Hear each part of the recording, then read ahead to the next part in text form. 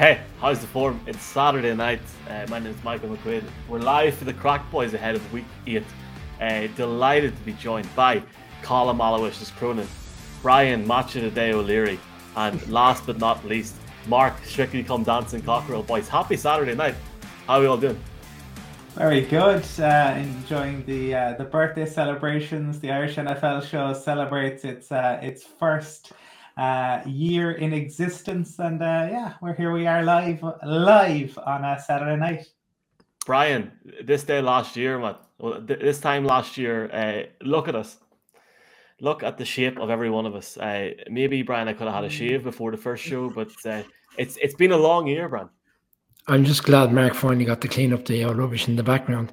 You had me reminiscing today, Michael. I saw that episode this morning. I even clicked in and watched 5 minutes of it. And let's just say we've come a long way since that first episode.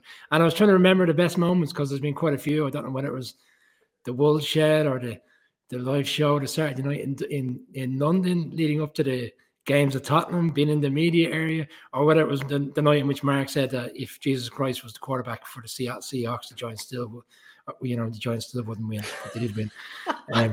There was some fantastic moments. So I'm sure you have something lined up for tonight.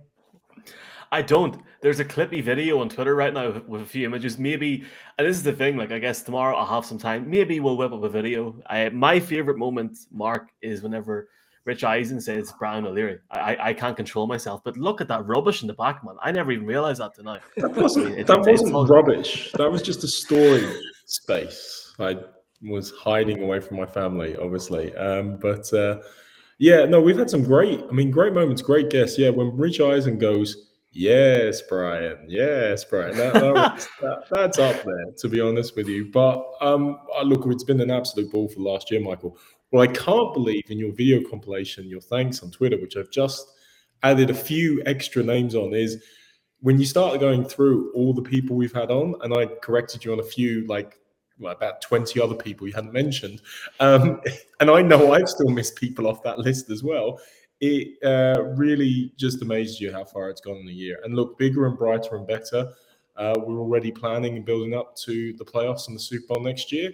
Already working on the new and further guests to come on during the season and everything. And the sky continues to be the limit. And obviously, massive thanks to everyone who's watched, tweeted, commented, supported, bought the merch, done whatever in relation to it. We really massively appreciate it all. Michael, sorry, I agree 100% with Mark. I'm just seeing that picture again, if you don't mind sticking it up there. Yeah, absolutely. Because Colum's had a busy year. He's bought a house and moved, and he's obviously he got some new plans. He's taking it easy on the trips to the garden centre by the looks of it since he's moved into the house. Well, Colin, obviously, just before we go back to Colin, the Irish NFL show presented by Matchbook Betting Exchange and Trust Gaming, and we have a giveaway tonight. It ends at midnight. Brian's picking the winner before he goes to bed. We're giving away a gamer chair, a headset, and a copy of NFL Game Pass with thanks to gamerstore.ie. Colin, very quickly, obviously I know you have a lot of memories over the last year. Yvonne Nicola from RTE just liked the show, liked the live tweet. She must be very happy because in between our last show, Packers get the win. Did somebody predict the Packers on Thursday night, boys? I'm just putting that out there. Colin. All good for Aaron Rodgers. Indeed. Kudos, Michael. But as I think if we had a look at our records and we compared them to Lindsay Jones's 5-year-old, I think we'd all see that we in and around. I think that's the beauty. Genuinely, though, I think that's what's really interesting about the NFL is that it really is any given Sunday, Monday, or Thursday. But it is the case that anyone can beat anyone. Look, the Jets did a number on the Titans a few weeks ago, and I think that's what makes this league so interesting is that you can think, they're going to put a beat down on them, and yeah, sometimes it does happen, but it is the case that on the right occasion, it can go any which way. Yeah, Michael, dare I bring up, you picked the Jets the week before, so the expression about even a blind squirrel can find a nut from time to time does kind of ring true. But fair play to you for picking them, and even more fair play to Matt LaFleur and the Green Bay Packers for a pretty impressive team display team being the operative word there. It was not an Aaron Rodgers salvage job. It was a great team performance. Absolutely. Can I just thank everybody watching this as well? Not just tonight, but over the last year. It's been incredible. There's nearly 50 people watching this now on Twitter. There's people watching on Facebook, on YouTube. If you want to comment on the live show tonight, we'll try and get them in. We're going to go through every game ahead of week 8. Your best bet is to comment on YouTube or on Facebook. That's where we can put the chats up on the screen because Twitter haven't worked it out yet. Brian, have you anything to add there? Sorry, did I fob you No, off I there? was just going to say it was a bit of an unusual game in many ways because the Packers were so deserving of the win. Like they were by far the best team throughout the game, pretty much for the entirety of the 4 quarters, and they let the Cardinals back in to a certain extent. And then in the end, it took an interception with less than 20 seconds to go to see off the Cardinals. And they could have. We've seen teams lose games this season where they've walked away saying we really should have had that one. And watching it on Friday morning and they were driving down, I felt this is a game that the Packers are going to potentially lose, and they'll look back on it because it was such an opportunity to get the 4 seed, thankfully for the Packers and the interception. Brian, sorry, I was just going to say, it felt a little bit like the Hail Murray game last year, where the Cards had no right in winning it, but they kind of purloined it out of somewhere. It just felt like they were going to steal it, but you're absolutely right. They didn't in the end. AJ Green wasn't on the right page, and say ça, Packers march on, and the Dolphins, 1973 Dolphins, pop some more champagne again. Absolutely. Week 8 of the NFL season, boys. Week 8. We're almost there. We're almost sitting outside a taco joint at 4 a.m. in LA after Super Bowl. No? Okay, well, we can't talk about it. Okay, right. We'll come back to that. Not just yet. Okay. Again, just a reminder of how far we've come, boys. But Michael, I can assure you I won't be sitting outside a taco joint at any point. So just to be clear. Okay. Not that he's aware of anyway. Let's just start off. Colin, thank you for your comment. Well done on great years, lads. And this is the problem with Twitter. I can't say who the person's name is. At DC Twitwoo. Can the Dolphins get within 30 points of Buffalo? We'll find out. And we'll come back seeing a couple of Falcons tweets. Let's go straight into it. Carolina Panthers 3-4, going to the Falcons 3-3. Colin, who have you got for NFL Week 8? I'm not going to say today or tomorrow. Who have you got for the sake of the podcast this week in the NFL? Well, isn't it nice in some ways that we are week 8 and we're still not at the halfway point of the season, given it's 17 games. But if we take Matt Ryan's last 4 games, 10 touchdowns and 1 interception. Sam Darnold's last 4 games, 4 touchdowns, 7 interceptions. That's kind of the state of the franchise. If you're the Panthers, you tried bringing in PJ Walker, didn't get it any better. And if you're the Falcons, well, Kyle Pitts, 471 receiving yards, the most by a tight end, rookie tight end through 6 career games in NFL history, back-to-back 100-yard games. The Falcons really finding out that just line them up and just put the ball up there. They've tried opposing teams, tried safeties on, tried corners, tried moving linebackers over to help out. What is magnificent about Kyle Pitts is that you see him at the podium and he has like glasses on and he looks like he could be at a spelling bee or a maths contest. And then he goes out in the field and he makes these absolutely ridiculous catches.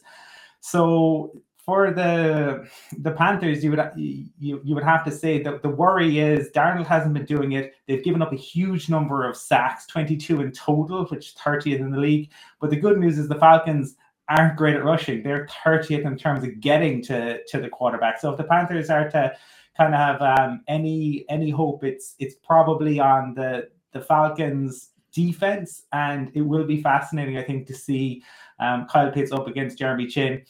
I think the Panthers are on the slide. I think this will be a relatively close game, given the Falcons will score points but will give up points. So the Panthers, will hopefully be able to keep it competitive. But I have the Falcons going to 4-3 after this, and the Panthers falling to 3-5. Colin has touched on the fact that Sam Darnold has kind of regressed back to what we saw from his days with the Jets. But for me, the more disappointing aspect is the defense, because after the first 3 weeks of the season, when they were 3-0, they had the most sacks in the season. Sorry, most sacks in the league. And since that period, the 4 weeks since then, they've had the least sacks in the league. So they're literally gone from being arguably one of the best defenses in the league to one of the worst. And that obviously hasn't helped with the fact that the offense is playing so poorly. And then the flip side with the Falcons, like two players that we didn't see in London, wide receivers, Gage, really, they both had touchdowns last weekend. So it was great for Matt Ryan to have them back.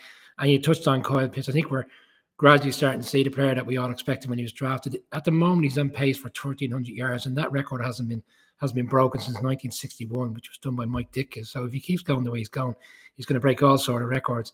I'm with Colin. See, the danger with the Falcons is, the Falcons are the type of team, we picked them, and then they just let us down. Like Mark says about don't back the Vikings and little things like this, the Falcons are very similar. But I felt last week, having been in situations last year and this season where they've thrown games away, last year was an important one. The fact that they drove down at the end and won the game. The momentum was building. They went tomorrow to 4-3. They've still got a sneak of a wild card, even at this stage of the season. So for me, I think the Falcons will win. If the Falcons do win tomorrow, it will be the first time since the end of 2017 that they've actually had a winning record. Like, that's how deep their despair has been over the last few years. They've never, not even 1-0, not even 2-1 at any point in that, since the end of 2017, which of course was also the last time they made the playoffs. If they do go to 4-3 and they continue to gel and they continue to slowly improve as the season goes on, as in fairness they've done in other seasons past, they're still right in the wildcard hunt in the NFC. So this is a big game for them to not have a letdown against the Panthers, who I agree with the boys are going in the wrong direction at the moment. Last week against the Dolphins, Deion Jones actually in the defense, which has been disappointing, really made a difference. I mean, he was everywhere. It was like there was two of them on the field at the same time. And when I look at the other side of this matchup, when I look at the Panthers, one but can't help wonder and think about the great quote machine that was George W. Bush when he gave the famous speech in Tennessee where he said, there's this famous saying in Texas, I'm sure you got it in Tennessee as well, but there's this famous saying in Texas, fool me once, shame on you. Fool me twice. And he suddenly realized what he was about to say, and he goes, a fooled man can't get fooled again. And he didn't want to say shame on me. But for Sam Darnold as a starting quarterback in the NFL, it is very much a case of fool me once, shame on you, New York Jets. And has he fooled the Carolina Panthers? He's had a lot of disruption on the offensive line, but the last 3 games have been bad Sam Darnold. I don't see good Sam Darnold suddenly breaking out. I'm with the boys on this. Falcons all the way, 4-3, above 500. Go Hawks. Go Falcons. Dream again. Go Dirty Birds. Oh, and don't forget, tomorrow could be a massive game. Depending on the game tonight, the Braves could be playing later on that night to win the World Series in baseball. So, spoiler alert. Well, I know Brian's a big baseball fan, so we'll get back to the World Series chat in a minute. Obviously, it'd be great to see the Braves win over the Houston Astros. Big shout out to D Orlando. Can you believe it's 3 weeks since we had D Orlando in London together? That was great crack, boys. Ever since we were in London, the Falcons have looked cool, man. They've looked really, really good. Seeing guys call him at that podium, Cordell Patterson, Mike Davis, they just seem so chilled. There's a comment from Paul Sull here asking about Kyle Pitts and his potential. Is he set to take over the best tight end in football title? I think he looks really good. Last week he got 163 yards for 7 catches, gets his first touchdown in London. And last week, more importantly, on the other side of the teams there, Darnold, look, I think me or Colin could have padded up, or you two boys as well could have padded up and went out and done a decent job. Colin, Tim Jenkins, man, PJ Walker is probably that second quarterback in Carolina. I just can't see how the Panthers are going to win. And I'm going to take the Falcons to hopefully go 2-0 on my picks for this week. And I know, Colin, you have a couple of points to add to that, but I'm going Falcons all the way. Yeah, just on the emergence of Kyle Pitts, he should be their number one receiver, right? Doesn't matter that he's a tight end. He should be their first option. And what that does is I think that frees up Ridley. who I think is much more comfortable in terms of being WR2. I think that suits him. But also just on Sam Darnold, this is it. Like if Sam Darnold is to have, a resurrection of any sorts, it's got to come against a Falcons defense that is porous. We know the Falcons are good on offense and that they can score points, but they struggle defensively. So if Sam Darnold, I think, struggles in the game tomorrow, that could be the end. I really don't see a way back after that, because they've done everything. They've given him a second opportunity. They've tried to build around him. Matt Rhule has been really good to him. If it doesn't work tomorrow, I think they have to pull the plug. Yeah, and if he does struggle tomorrow, they're not at all going to regret the fact that they traded Gardner Minshew to the Eagles, are they? Oh, yes, they are going to regret that. Yeah, absolutely. Well, they'd be doing well if Gardner Minshew was with them. I think, fortunate for Darnold, McCaffrey will be back in the next week or two, and that might relieve some of the pressure on him. The fact that he has to have him back, because he's such an effective running back in the league. So we'll see, But yeah, it's concerning when you see him coming out of the game for an XFL. With all due respect to the XFL, it's not standing in the NFL. Him stepping in last week and it didn't work. I've been very disappointed in Sam Darnold after the first 3 weeks. It's a bit like after week 1 when half of the media said the Packers were finished, including me.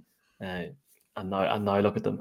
Look, it is what it is. But I'm going to take the Falcons. But I think the Falcons could be a dark horse, and I agree with what you're saying, Mark. Dolphins, Bills. Column. The Dolphins are 1-6. The Buffalo Bills are 4-2. This game is in Buffalo, in Highmark Stadium. Did that change recently? I know it changed. I didn't know it was called Highmark Stadium. Yeah, the Bills have had a week to mull over that loss to the Titans, and I still remain a little bit baffled by that call at the end, that they didn't just take the points and take it to overtime. Talked about that. I didn't think they were getting the touchdown on the QB sneak. They were only getting a first down, and what were they going to do then? So I imagine we may see a Bills team, if it's similar to last year, with a point to prove after they came back after losing just before the bye. I think for this, all eyes will be on Tua, given the various reports where we hear that allegedly a trade is in place if Deshaun Watson can settle those 22 outstanding misconduct allegations that are against him. Like with Tua, it is kind of the good and the bad. 4 touchdowns, but then a crushing interception against the Falcons defense that we just talked about that has enormous issues. It's porous. So it's going to be very difficult for Tua tomorrow, going up against what are currently, ranked, certainly the number 1 defense in the league. Number 1 pass defense, they get sacks, second best against the run. It's going to be very difficult for Tua, even with Gesicki there for Mark. I think this is going to be a long, long day. I know the Bills are without Dawson Knox, who obviously went out with a broken hand, but looks like he might be back sooner than expected. But I think tomorrow will come too soon. But they just still have a bevy of weapons. And I can't see the Dolphins getting enough pressure on Josh Allen to make life difficult. I have the Bills going to 5-2. Colin, there's a comment from Betty Swallox here saying that he wants you to give your jacket back to the Philippines. For anybody listening, it is a Filipino jacket. Yes, I spent time in the Philippines a long time ago. Every time I wear it, somebody comments, either generally somebody from the Philippines. But yeah, good spot. I thought it was the USA 1994 jacket the first time I saw it from the World Cup, but going back a long time there. Brian, Paul Soul says the Dolphins are the biggest disappointment of the season. Yeah, I would tend to agree with that. In fairness, myself and Colin picked them to be a wild card. They were 10-6 last year, and they've unfortunately, fell out of wild card spots to a very strong AFC. With all due respect, last year. So for them to be where they are now, and Flores, who, has gradually over a few years, you saw what he was doing. He was implementing the plan to bring them back to be challenging within the division. So yeah, I tend to agree with that. The Bills have had their number, 6 games in a row, over 30 points. 6 games in a row, Josh Allen's had 100+ passer rating. And it's strange in a way because the Dolphins have had some players this year that have been very exciting to watch. Like we saw in London firsthand, Gesicki, Waddle's had 7 more catches than Chase has had throughout the season. Yeah, he's 370 yards less, so that's reflective of where they are. I agree with Colin. I think the Bills are going to win this game comfortably. Not to be promoting people to be out there gambling, but I saw one today which I thought was a bit of a gimme. Tua to run for over 10 yards in the game at evens. And bearing in mind he's going to be running for his life. I could see him certainly running for over 10 yards. And the only way he's not going to match that, he's going to lose out on that, is if he's taking knees at the end of the game, and that's not going to happen. So for me, anybody out there that fancies a flutter, Tua over 10 yards rushing tomorrow, whatever day we are. And the Bills. Brian, that reminds me of your favourite commentator, Tony Romo, when in the game he once had a run for 61 yards that actually netted 4 yards because he ran backwards, had to circle back round. I remember the play. And he ran for 4 yards. I mean, Tua might be doing a few of those tomorrow, absolutely. to be honest with you. Look, I want to correct myself. I said about Minshew being traded. I meant Bridgewater being traded by the Panthers. Sorry, guys. Having a bad one, but not half as bad as what Miami's been having over the last while. They're on a 6-game skid. And let's not forget, this is the second meeting of these two teams this year. What happened in the first one? Oh, that's right. The Bills blanked Miami 35-zip for the worst loss in 112 or 115 matchups between these two teams. Like the worst loss in history they'd ever delivered on the Miami Dolphins. It's pretty simple at the moment. Not only is there this 6-game skid, but bear in mind as well, the Bills are the ones that stopped Miami getting to the playoffs last season. They knocked them out in an absolute walkaway victory when they'd even rested most of their starters for the second half of the game. Flores is fighting for his job. This game isn't going to depend on his job or not. It's going to be the next couple of games, which are all very winnable after that. And if you're looking, Bills fans, for a bit of positivity or another thing to be positive about, what happened to you last season? You had a crushing loss on the Hail Murray, had a bye, and then went on to win 8 straight games. This season, you've had a crushing loss against the Titans with that mess up at the end of the game. You've got a bye. Oh, maybe they might just go on a nice little winning streak. Certainly Miami is going to be the starter for that, for a nice little win. 8 in a row. Maybe again. There's Keith Collins.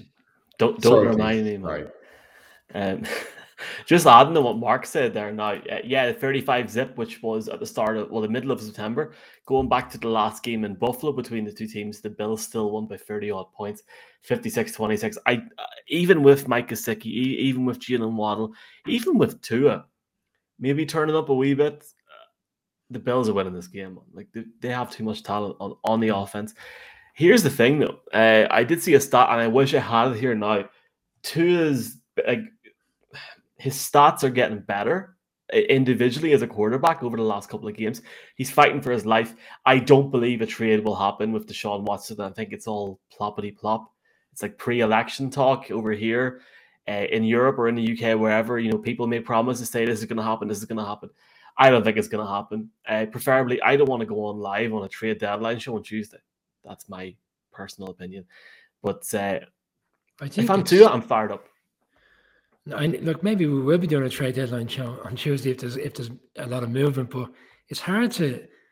Well, I just find it very difficult to see whatever team. I know it's Miami in particular that seems to be the front runners to get the deal done, but it's hard to gauge what any team and general manager would give away so much because the asking price hasn't dropped, but yet they're not going to know. And by all accounts, these 22 cases aren't going to be dealt with until the season is over. And Goodell last week kind of, to a certain extent, wiped his hands of it and to say, yeah, if he's traded, he's playing because. We're not dealing with this until the end of the season. So, interesting. Yeah, but, I keep coming back to this one thing about Deshaun Watson, okay? Even if none of this is proven true from a criminal perspective and he did nothing legally wrong, he hasn't disavowed the facts, the basic facts of the case, which involve him clearly seeking massages every 10 seconds in all these different locations and putting himself in a position where he's one-on-one with a young female in a questionable position. That is not the type of leadership you would like to be seeing, even if, and of course he's entitled to presumption of innocence, that nothing criminal or untoward ever occurred in relation to it. I don't know, Michael, maybe I've got just too much music. The last couple of shows we had ABBA, We finished off the other night with a bit of George Michael. I had Dire Straits on earlier on, great band, by the way, and the song Money for Nothing came on. And I don't know why, when the lyric, I get my money for nothing and my chicks for free came on, I thought it was Sean Watson. It just, popped into my head. What can I say? I will say that I don't think it should happen without the cases being resolved. And I think for just ignoring the Watson situation, which just shouldn't, like with 22 cases outstanding. But for Tua, it would be good for Tua to get more of an opportunity in Miami to see what he's capable of. It could be that Miami at the end of the season, it's a Josh Rosen type situation and Miami are moving on anyway. But I think it would be really unfair on Tua, with all the time over Watson's head, to bring him in right now. But again, this is a situation that the league should be and have dealt with in the past, where there have been allegations. We saw it with Ben Roethlisberger. So Roger Goodell is capable of doing it when he wants to do it. I also think, it's a difficulty with taking. Well, you're getting a substantial amount of picks back. You don't really know where those picks are going to be within the draft. So when it comes to the end of the season and teams start coming in making you offers, it's a little bit easier to start dealing with a team who's in the top 10 of the draft. I know obviously you're picking up other draft picks from other trades that have gone down the line, but it's a lot easier for Houston to start working on a plan going forward when they know they're getting the pick from whatever particular team in the top 10. Right now, they don't know what they're going to get. The Dolphins could go in and run and finish with Watson that whatever, and they end up getting their 14 or 15 pick, Yeah, but I'm going to give a movie reference. So Brian, I know you haven't seen it, but boys, did you ever see the movie Draft Day? The god-awful movie about the NFL draft with Kevin Costner? What a great movie that was. Did see that. But with Houston, Miami, if Houston and Miami did formulate a trade, they can literally turn around to Miami, like Kevin Costner said, and say, give me my goddamn picks back. Because they got fleeced by Miami before with Laramie Tunsil. So it's kind of a case of, well, maybe what goes around comes around ultimately is what Houston might think in relation to it. But Carolina could be looking for a quarterback. Philadelphia could be looking for a quarterback. Many teams in the offing, come the off season again. So the difficulty, sorry, I know we keep going on, but we want to get back to the games. It's come out this week that he said, he has this clause in the contract that he can rebuff the trades, and basically he decides where he wants to go. And he's made it very clear that he wants to go to Miami and Miami only. But we all want to go to Miami, Mr. 305, etc., Mr. Worldwide. We get it. The reality is it's still hot in Houston. And just in regards to the other comments, the Irish NFL show has no affiliation with the National Football League and wants to go to the LA in Super Bowl in February. So Godspeed. And also on draft day, no matter what, I find out very quickly. That's how skilled I am. Great movie. No spoilers. Vontae Mack, no matter what, Brent. You didn't think on the anniversary of the 1 year since we started the show, you'd be talking about massages, but anyway, maybe we'll start moving on to the next game. The show was everything tonight. It really does. 1 year on. Conor Hagen, I presume it's Hagen, that said HGN, Wild Tyrone surname, All-Ireland champion, put a comment on saying there, what's your thoughts regarding the Bears? Well, let's talk about the Bears. Let's talk about the 49ers. 49ers 2-4 against the Bears 3-4. Colin, some good news for Bears fans. First off, Matt Nagy isn't on the sideline this weekend. But bad news, it's the Chicago Bears going up against the 49ers. What's your thoughts in this game? I would take you back to the mid-'80s and to 1984, the championship game, Candlestick Park. And the 49ers beat the Bears 23-0. But what I suppose that game is best remembered for is the Angus backfield. And the guard, Guy McIntyre, and Bill Walsh used him. And the 49ers taunted the Bears afterwards, told them, next time, bring your offense. Well, fast forward to October 1985, regular season game. And the Bears put a beat down on the 49ers, 26-10. The Bears, obviously, that season went on to win the Super Bowl. But that game was best remembered for the first time that the fridge carried the football. And Ditka was making a point. There was no love lost at that time between Ditka and Bill Walsh. The halcyon days for both of these franchises, and I imagine fans of both would be wishing that it was back to those sorts of days. And wouldn't it be nice to see the likes of a Joe Montana up against a ferocious Bears defense. But that's not the case. We have Justin Fields and Jimmy G. I don't know what the point for the 49ers is in terms of continuing with Jimmy G. We saw Trey Lance this week. Our friend Michael Lombardi had the video of if Trey Lance has a knee sprain, that is ridiculous, because Kyle Shanahan was trying to play it down. And you showed the video, Michael, of Joe Judge the other week and about his player in pads. Well, Kyle Shanahan was very similar, because he's trying to say that Lance has a knee sprain and there's Nads doing all sorts of moves that you wouldn't even see in coppers. So I think it's going to be an interesting game, because I think neither of these teams are playing well. Fields has really struggled. He hasn't been helped by his coaches in any way, shape, or form. He has two touchdowns, 6 interceptions over the course of his starts. Look, he was up against a stout Bucs defense, and in the last game, and you almost felt sorry for him coming off, because nothing just seems to be going well. But for the Bears, they have a host of injuries. I think if there's a deciding factor in this game, it's going to be Nick Bosa and whether he can kind of create havoc. I think this is almost a toss of a coin game. I can definitely see ways in which the Bears win it, but I'm kind of torn on who to go with, because in some ways, if the 49ers should have a better coaching staff and better roster, but it just feels like something isn't right there, and the way in which they're kind of utilizing their roster doesn't make a whole lot of sense. Some of the decisions they're making. They struggled against Jonathan Taylor, and we saw Khalil Herbert has done very well in coming in for the Bears.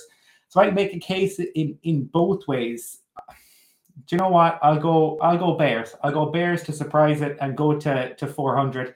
And Kyle Shanahan to be forced to put Trey Lance in, because I really don't see what's left to be gained with Jimmy G.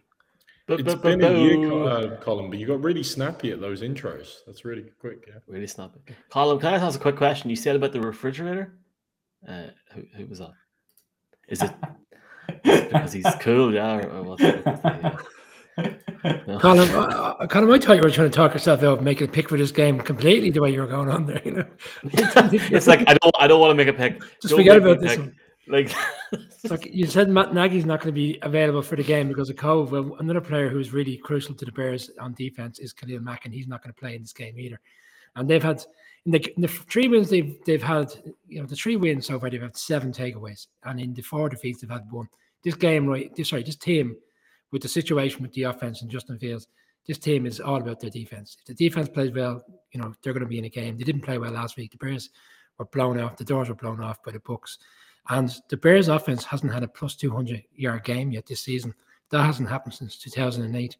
And the last team was the Tennessee Titans. So for me, despite the 4 losses in a row for the 49ers, this game for me kind of reminds me of that week 2 game where the 49ers went into Philadelphia. They didn't play amazing. They just did enough to get over the line and win the game. That's the type of game I see. It could be a low-scoring game with the 49ers just having enough. Yeah, this could be a really ugly game.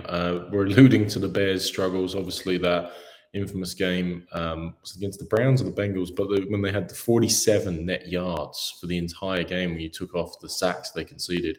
Justin Fields hasn't been the starter for every one of the Bears games, but somehow he's leading the league in one thing, which is the number of sacks taken, in 22 in his short time as a starter. I mean, if you average 5.4 over the next, 10 games, then, David Carr's all-time record with the Houston Oilers back in the day, Houston Texans, will be at risk of 76 sacks in a single season. That's the Bears' fatal flaw. Their offensive line still isn't very good. They still haven't addressed it. They still have got problems there. And the campaign to free the Chicago 1 may continue, Colin. Certainly in the last couple of games, he's barely been targeted as well, which probably hasn't helped matters either.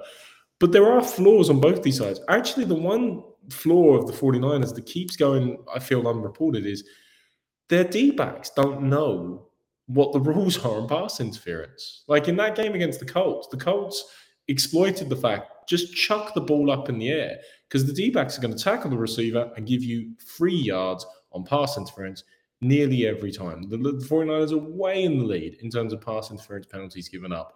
So maybe that's going to be the tactic tonight. Just throw the ball wildly in the air down the field, Justin Fields, if you're given enough time not to die, and then maybe you'll generate offense in that way, exploiting their tendency in this regard. Look, I picked the 49ers last week. I am not as down on them as many of you are, I know, so I'm going with them again. I can't trust the Bears. I don't think anybody should trust the Bears at the moment. Until Nagy and Pace are gone, no one believes in the Bears, and poor old Justin Fields deserved better to start off his professional career. Live, mute, sorry, podcast listeners. Poor old Justin Fields. Justin Fields is literally the second coming if you're walking through Chicago, boys. Let's just put that out there. But this game has it all. The 49ers, the Bears, it just gets me going, boys, you know. Yes, like this game is probably the game of the week. No, it's not. Jimmy Garoppolo, if he plays, 3-8 last week. Sorry, 3 for 8, 27 yards, one interception, 1 fumble. He'll still win this game if he plays. The 49ers are going to beat the Bears. Justin Fields is going to have a bad day at the office. He won't have enough protection. And also, Khalil Mack being out is enough for me. I'm taking the Bears to fall to 3-5. I'm going to go with the 49ers to go 3-4. And I'm not going to say blow the NFC West wide open because that's not going to happen. But the 49ers will win this game. And I think Trey Lance will be the starter next week. Just putting that out there. Any further points? Have I annihilated the Bears fans, or is that bad, or what's the? The only thing I'd say in the Justin Fields situation is, you know, we all thought it would be a bit of a, you know, difficult start, but more so because of what he's got around. The offensive line has been, you know, struggling for this year, struggled last year. Jenkins was selected in the second round. For a long time, people felt that they would have taken him in the fourth round. He's not. He's out pretty much for the foreseeable. And they brought in some experienced players, but they've been around the league for so long, and they're old, and you know, struggling for that. And there we go. But Brian, I mean, that comes back to roster construction by Pace. Absolutely. That comes back to coaching by Nagy in terms of at least trying to coach around that or give some support to him. They don't lean on the running game as much as they should, and they're not giving him the best chance to succeed. So, yeah, I mean, that's why I say poor old Justin Fields, because any rookie quarterback can thrive or die depending on the environment they're put into. And at the moment, he's definitely not being given an opportunity to thrive. And Michael, I know you're working on the 5-hour, 6-hour live show for the draft already, which is great to see the preparation well in advance. But just one thing I should tell you now, the Bears don't have a number 1 pick next year. I think what's great about Chicago is, and I look at Daniel Jones in New York as a good example as well. Seriously, you know, they're giving him time. They're giving him enough time to see if he's going to be good. Daniel Jones is in a situation where it doesn't matter how he plays the rest of the year. He'll play the whole of next season probably again because he's getting better. Justin Fields will be given 2 or 3 years because a competent management in a team will give somebody the time to see how far it goes. And yeah, so that's just my point. Sorry, did you say competent management and the Bears in the same sense? I think he's referring to the next lot who come in. Oh yeah, that's true. That's fair enough. Sorry, Michael. Well, it's better than the management my team has, but it's all good. Ready to move on? Okay. I'm not going to say game of the week, but I need one more chance to play this. Yeah, this could become a thing now on the show. The Steelers 3-3, the Browns 4-3. Fred Flunk first off saying, "I'm late to the show." Sorry, Fred. We literally just went live for the crack. Congrats on your 1 year. He must have been out chasing seagulls this evening. They were chasing the Liverpool defence this afternoon. Oh, well done, excellent. No idea what you're talking about, but all good. The Steelers and the Browns. Column, who have you got now? Look, the Irish NFL show column has no affiliation with the Pittsburgh Steelers. Although we've had the Rooney family on, we will give a biased and unpopular view of this game today. and unbiased, I assume. Yeah. What I said on our show on Monday night, I gave my thoughts on the Mike Tomlin situation and being linked with a college job and how ridiculous that was. But Mike Tomlin made some very interesting comments. Perhaps I don't think he meant it as a slight, but did he unintentionally give the game away about Baker Mayfield when he said he doesn't really think it matters who's at quarterback for the Browns? Because the team is essentially the same, whether it was Baker or whether it's Case Keenum. And it will be Baker, but I think for Baker Mayfield, you've got to hope for him that he can not going to take another knock to that shoulder. So that O-line is going to be really important that they do their job. And I think it's telling, and there's that. Do you pay Baker? Do you pay him the $40 million a year, and what impact does that have on the Browns? The Browns' running game is unbelievable. Made a mockery of a vaunted Denver defense with Dearness Johnson, who's their third choice running back. So if they can get Chubb back, then that's obviously much stronger. The Steelers still get to the QB, but they don't exactly have the steel curtain anymore. The Steelers have their own issues in terms of the run game, and we know that they've had issues trying to get Najee Harris to, the yards. They've got him involved. I don't think anyone in the league has been more involved. And that's good that they found ways to involve him in the pass game, because he's very, very talented, unbelievably so. But the Browns are very strong against the run. They're solid against the pass. Big Ben has been sacked 12 times in 6 games. The worry for the Browns, I think, is their injury report. It seems like every week they add people to it, though apparently they are getting guys back, and they will have their right tackle back for this. Again, this is another game I could see going any which way because of I think the Browns need this, and I'm going to go with them. But I do think that Tomlin will keep the Steelers. I think Tomlin has another season where he goes to 500. I think the Steelers will be okay, but I'm going to go with the Browns for this just. Colin touched on the Browns and how efficient their run game is, and it's been predominantly with Hunt and Chubb. Chubb's going to play, Hunt isn't going to play. But Ernest Johnson came in last week, and again, the game plan is let's work with the run game. And I think he had over 100 yards, 137 yards, which was, for me, it was a bit disappointing in terms of how the Broncos handled them, in particular that last drive. But anyway, the point being, they're really efficient. The run game, I'm against them on this game. I'm going with the Steelers. I think Big Ben. I'm pleasantly surprised by how well they've reacted to the adversity this season. They were 1-3 to beat the Broncos at home, and then they went and beat the Seahawks. I know it was Geno Smith, but Big Ben didn't show any interceptions in those games, and they're currently going about the business. This week, Tomlin, this whole speculation about moving on, which we know is good Alfred, which we knew was a bit off-putting, and he handled it very well. So I think he's got a point to prove again this week, and I think this is a big game for the Steelers because they win, they go 4-3 and potentially back in the wildcard slots. And they haven't lost 3 games against the Browns since 1986 and 1989. So for me, Steelers to cause the upset. I'm sorry, one more, Mark. Sorry. Baker Mayfield is playing injured. I'm not sure that's the right thing. The Steelers defense on their day can get the quarterbacks. Yeah, Mayfield is a worry in this game, Brian. And for all the talk about Tomlin, obviously this week with the press conference and the record he's had, today or tomorrow, if he wins, he actually equals Coach Cowher for the number of wins, who we've also had on the show in our first year. But he would equal Coach Cowher for the second most wins, obviously behind the legendary Chuck Noll as a Steelers coach. So, that will be a great achievement, I'm just watching Michael pour this and waiting to see him pour it all over himself, actually. That would be quite amusing to be on live. But the Steelers are also dealing with the loss of Juju for the year now. And the obvious replacement is Chase Claypool. I think everybody remembers his 4-touchdown game last season, but he's been so erratic and inconsistent outside of that, especially this season. So can you truly rely on him? Can they truly rely upon that receiving core?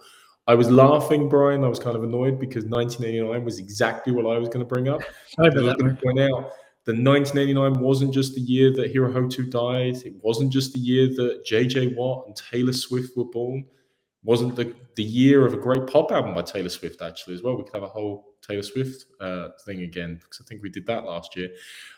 Wasn't just the year that Ronald Reagan passed over the presidency to George Bush. Wasn't just the year of the Tiananmen Square protests. Sorry, that's what I meant to say there. But it was also the year that the Browns last beat the Steelers 3 games in a row. And obviously, on the back of the 24-22 game that got them into the playoffs, on the back of the playoff win last year, and on the back of tomorrow's game, they are going to win and they are going to beat the Steelers 3 times in a row once again. It was also the year, I think, that Mickey Thomas scored a winner at Anfield in the last minute. I wasn't going to bring that up, Brian, but if you want Boys, can we talk about something that might, like, for my... Michael Thomas Yeah. I was 11. That was a good evening. Friday night. I remember watching that screaming around the house. I was delighted. Sorry, Michael. I think it's on your wireless. Yeah. That one's for Fred.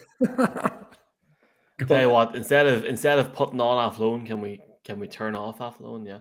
I just want to first off just state that this segment is not presented by Guinness Nitrosurge. But we'd be more than happy to. Looks like he's brought a little penguin into the house to pour us. A little penguin is my new best friend. First off, just want to thank and congratulate the Cleveland Browns for an incredible performance last Thursday night. The Cleveland Browns, boys, beat a Denver team that were 3-0, and that had been one of the big hype teams in the AFC over the last 7 or 8 months. So fair play. And I also picked up that third running back in my fantasy team. So I was very conflicted last Friday morning. The reality is, it doesn't matter if Baker Mayfield's injured. Case Keenum's went out and beat the Denver Broncos, boys. The Denver Broncos, the defense for the Denver Broncos. So they shouldn't have an issue against the Steelers this weekend. But in all seriousness, I love the depth in this Browns team.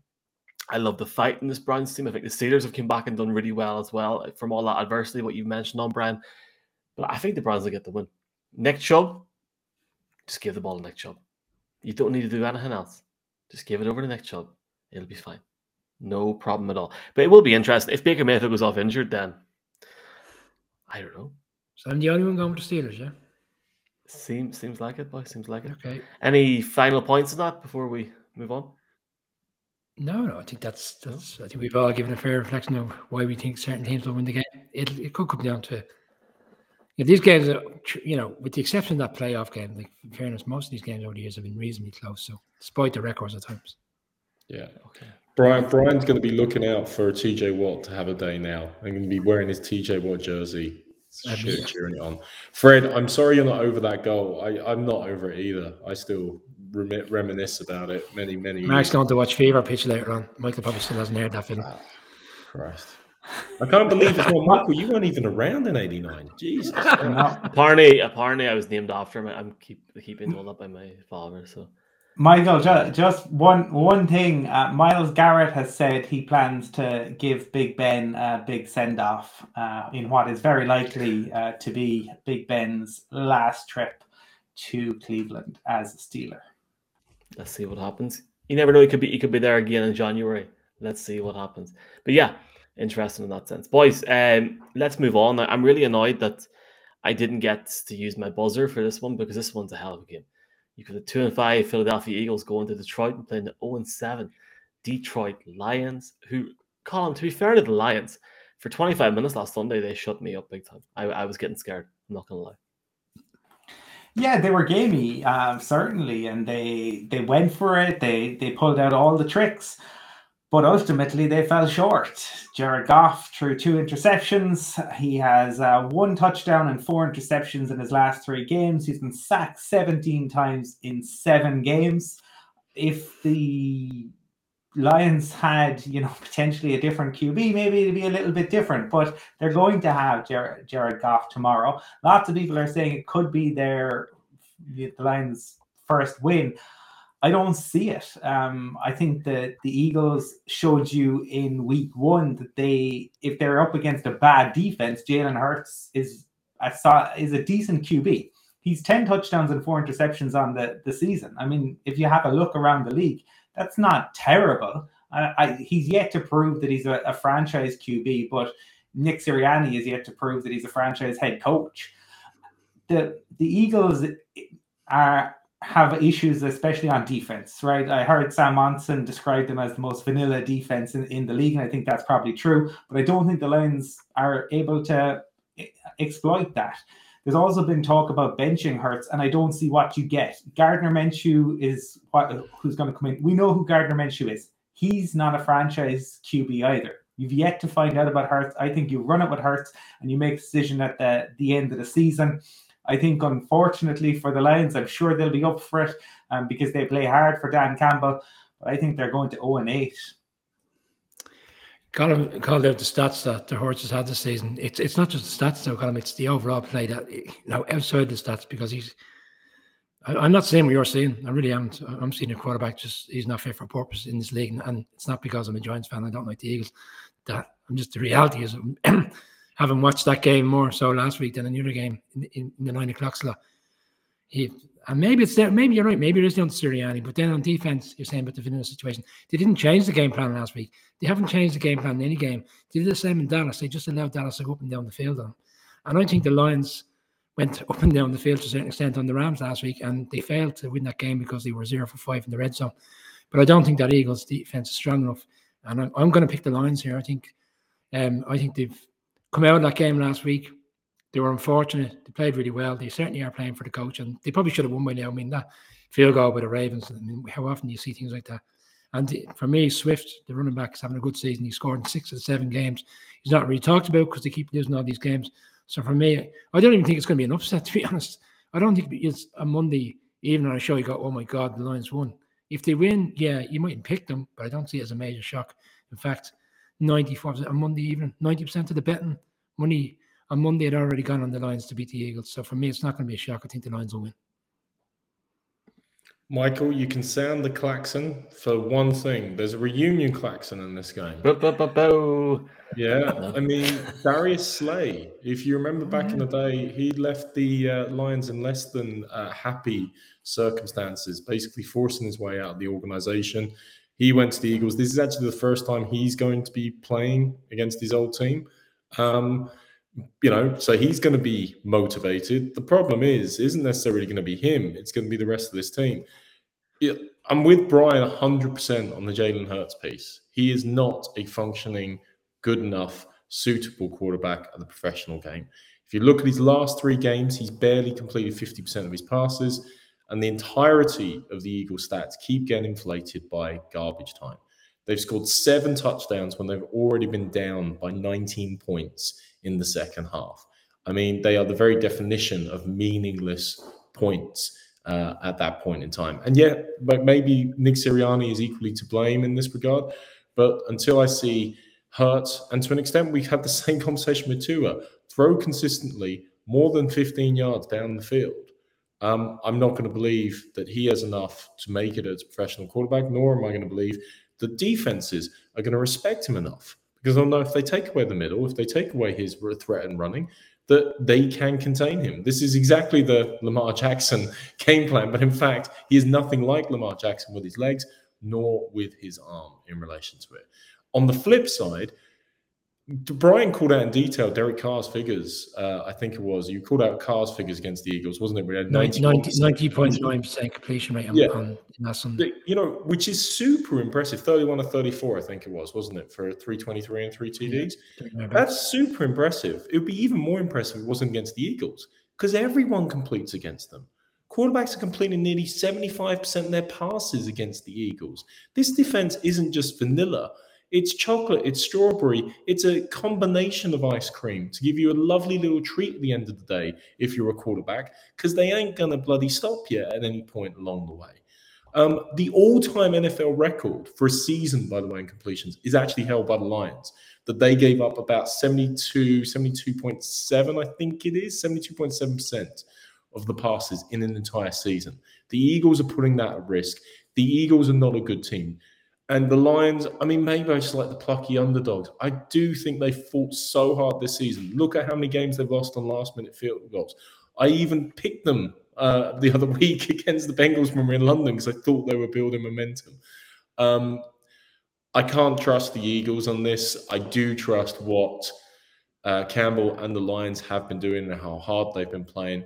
And I'm with Brian. I'm actually on the Lions on this one to beat the Eagles.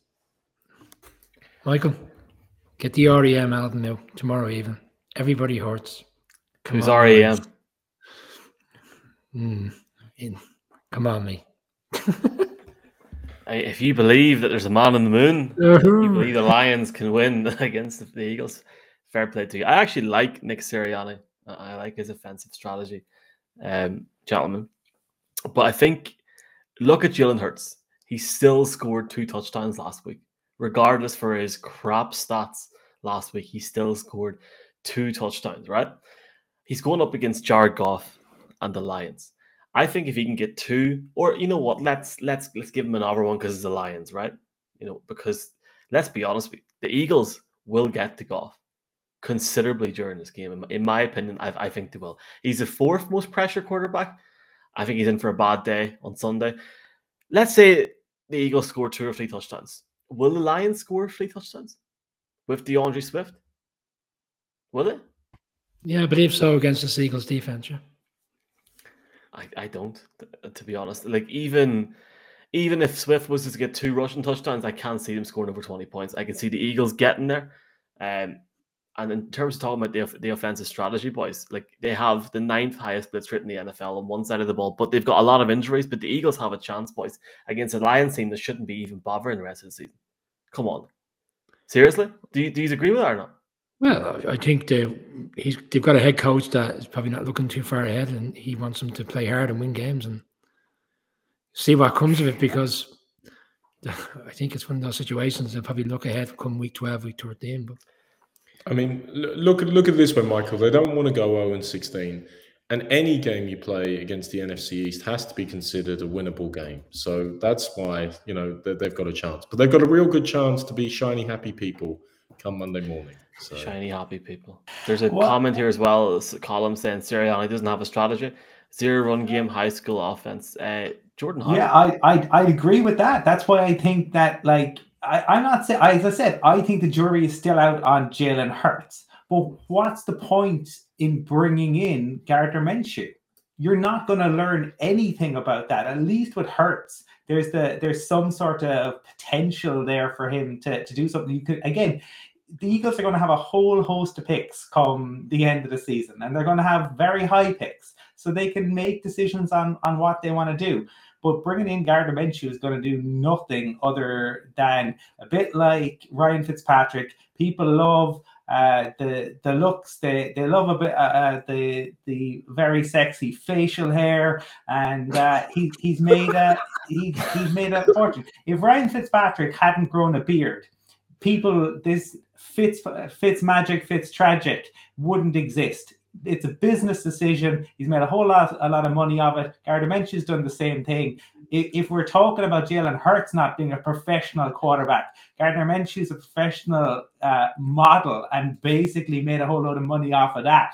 So I think it's ridiculous to say that you should bench Hurts, run with Hurts, see what happens, and at the end of the season, maybe you're getting rid of a QB and a HC. Yeah, but I mean, that's it, Colin. I'm not saying bench him. I'm just saying I don't think he's good enough. And if you think the jury's still out, as far as I'm concerned, the jury's convicted. You'll have to do your best Henry Fonda in 12 Angry Men to talk the rest of us round on that one, I think, by the end of the season. I saw Trevor Siemian be the starting quarterback of a franchise for 2 years. 2 years he was given. So to me, Jalen Hurts deserves at least this year. That's right. I have just one thing to say. Hey, baby, you want to come take a ride with the Mississippi Mud Flat?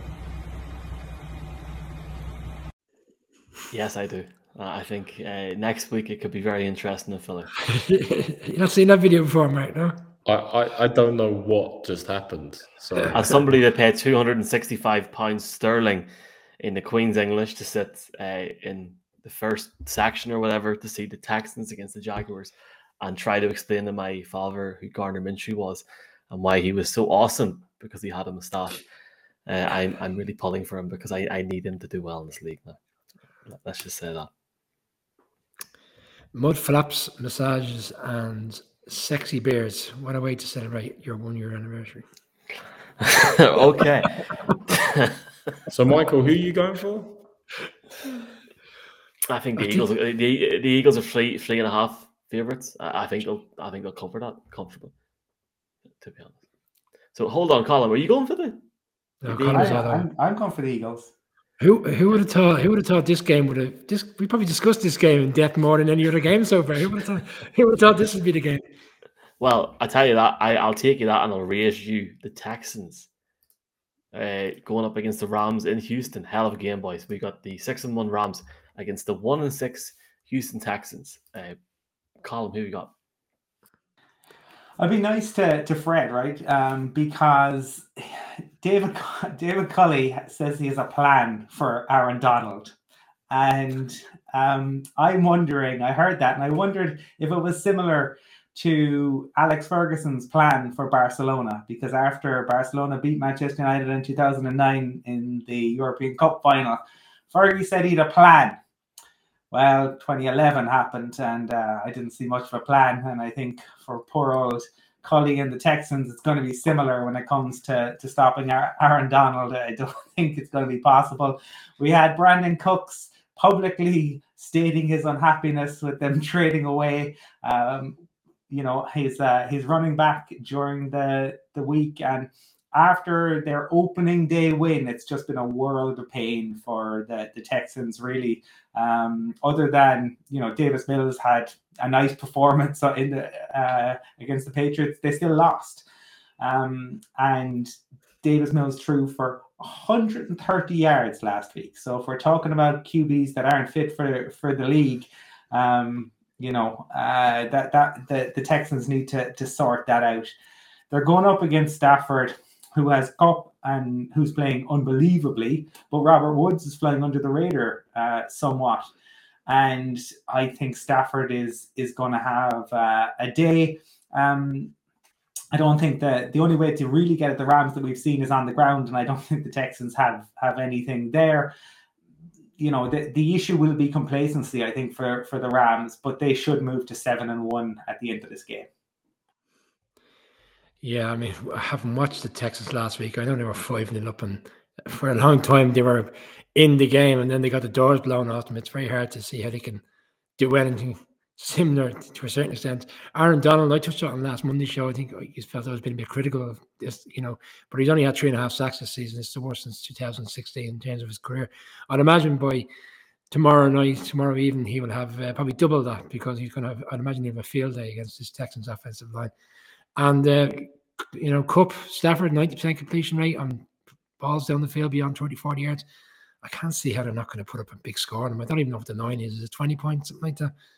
It's hard to see how the Texans can remain competitive in this game, especially when now we're seeing as the next few days go on. Whatever player gives them a glimmer of hope, they're trading away. And once Mark Ingram isn't top-notch running back anymore, he probably was to a certain extent a really good running back in the day. He's been traded to the Saints. They're cleaning the house already. I'd imagine there'll be a few more gone before the deadline at 8 o'clock our time Tuesday evening. Rams all day for me. I love Anthony's comment, Davy Johnson to roll back the years in this one. Like that, yeah. Okay. I mean, Anthony, the Texans are averaging about 3.3 yards per carry. They don't have a run game to speak of. Their only offense goes by the name of Brandon Cooks, who, as Colin's already alluded to, is not best pleased with them, and is certainly, given his base salary, as we talked about on Thursday Night Football, on the potential to be on the trading block as well, given for any contender. Texans are going to trade everyone and anyone. They are going to be so keen to make an impression on future teams. I think that the team are going to continue to play hard. They could make a dent on the Rams' offensive line, particularly if Andrew Whitworth still is hampered or doesn't start because he's been limited all week, and they may just blitz away at Matt Stafford. But with Cooper Kupp, with Robert Woods, with the talent that he has in the wide receiver position, I think he'll be able to comfortably deal with that. For me, the most fascinating thing about this whole matchup isn't actually... It's actually an off the ball story, although we're going to see it on the field. Last week, not just was Mark Ingram traded, but Kenny Young was traded by the Rams. That's their starting linebacker. So then they are going to bank on a guy called Ernest Jones. He's a rookie. He's only had about 45 snaps all season long to fill in as a starter for the rest of the season. Now, they've saved $1.3 million on the cap, and you could say it's a cap saving space move, but it's a very strange move given that this is your window. This is what you expect. And it is someone who started all 7 games for you already. So I don't know. That's a bit bizarre, and seeing how that operates, it's a good game to warm him into his starting position, shall we say. But it's certainly something that they are going to be watching, or I'm going to be watching carefully. Do I think the Texans can exploit it? No. Do I think the Rams at -16, Brian, I think the line is, are going to be good value at that? Actually, yes, because this could be very, very, very ugly. Rams all the way, every day, by at least 3 touchdowns.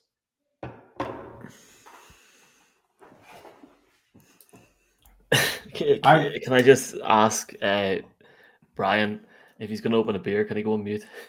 We do put him full screen. I thought that's why you were here to do the production work. Muting. Well, just while you're sorting that out, just to say on Kenny Young, Joe Rose did a deep dive on this, and while he started off the season and was playing pretty much every down, after their loss to the Cards, he began to lose playing time, and he really became more of ultimately a rotation player.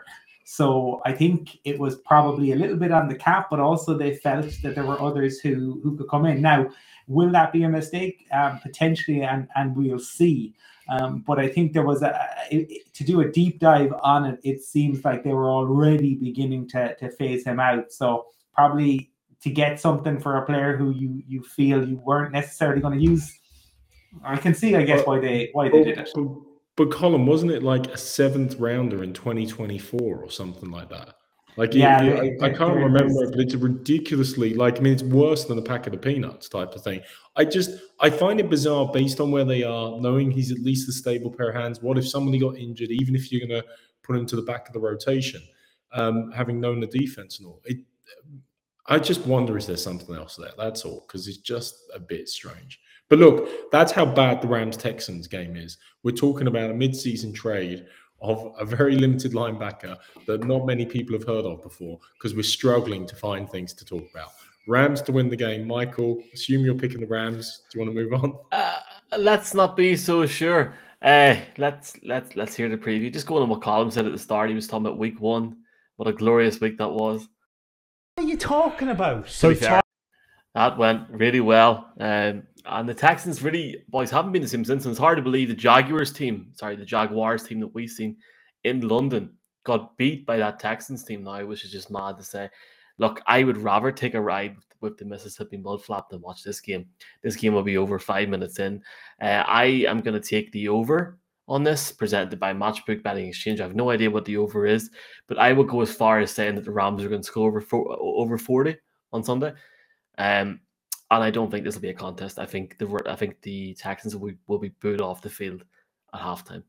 And you would have to start asking questions, because seeing Brandon Cook's tweet was just like what's going on there? It was just nuts. Anyway, we've a lot of games to go through. We've still a load of games to go through here, boys. And sorry, Michael, let me jump in. The over is 46.5. I will cover that. Irish NFL show code Matchbook. We'll get back to Matchbook in a wee bit. Here what Brian's or Bino's picks are for the weekend.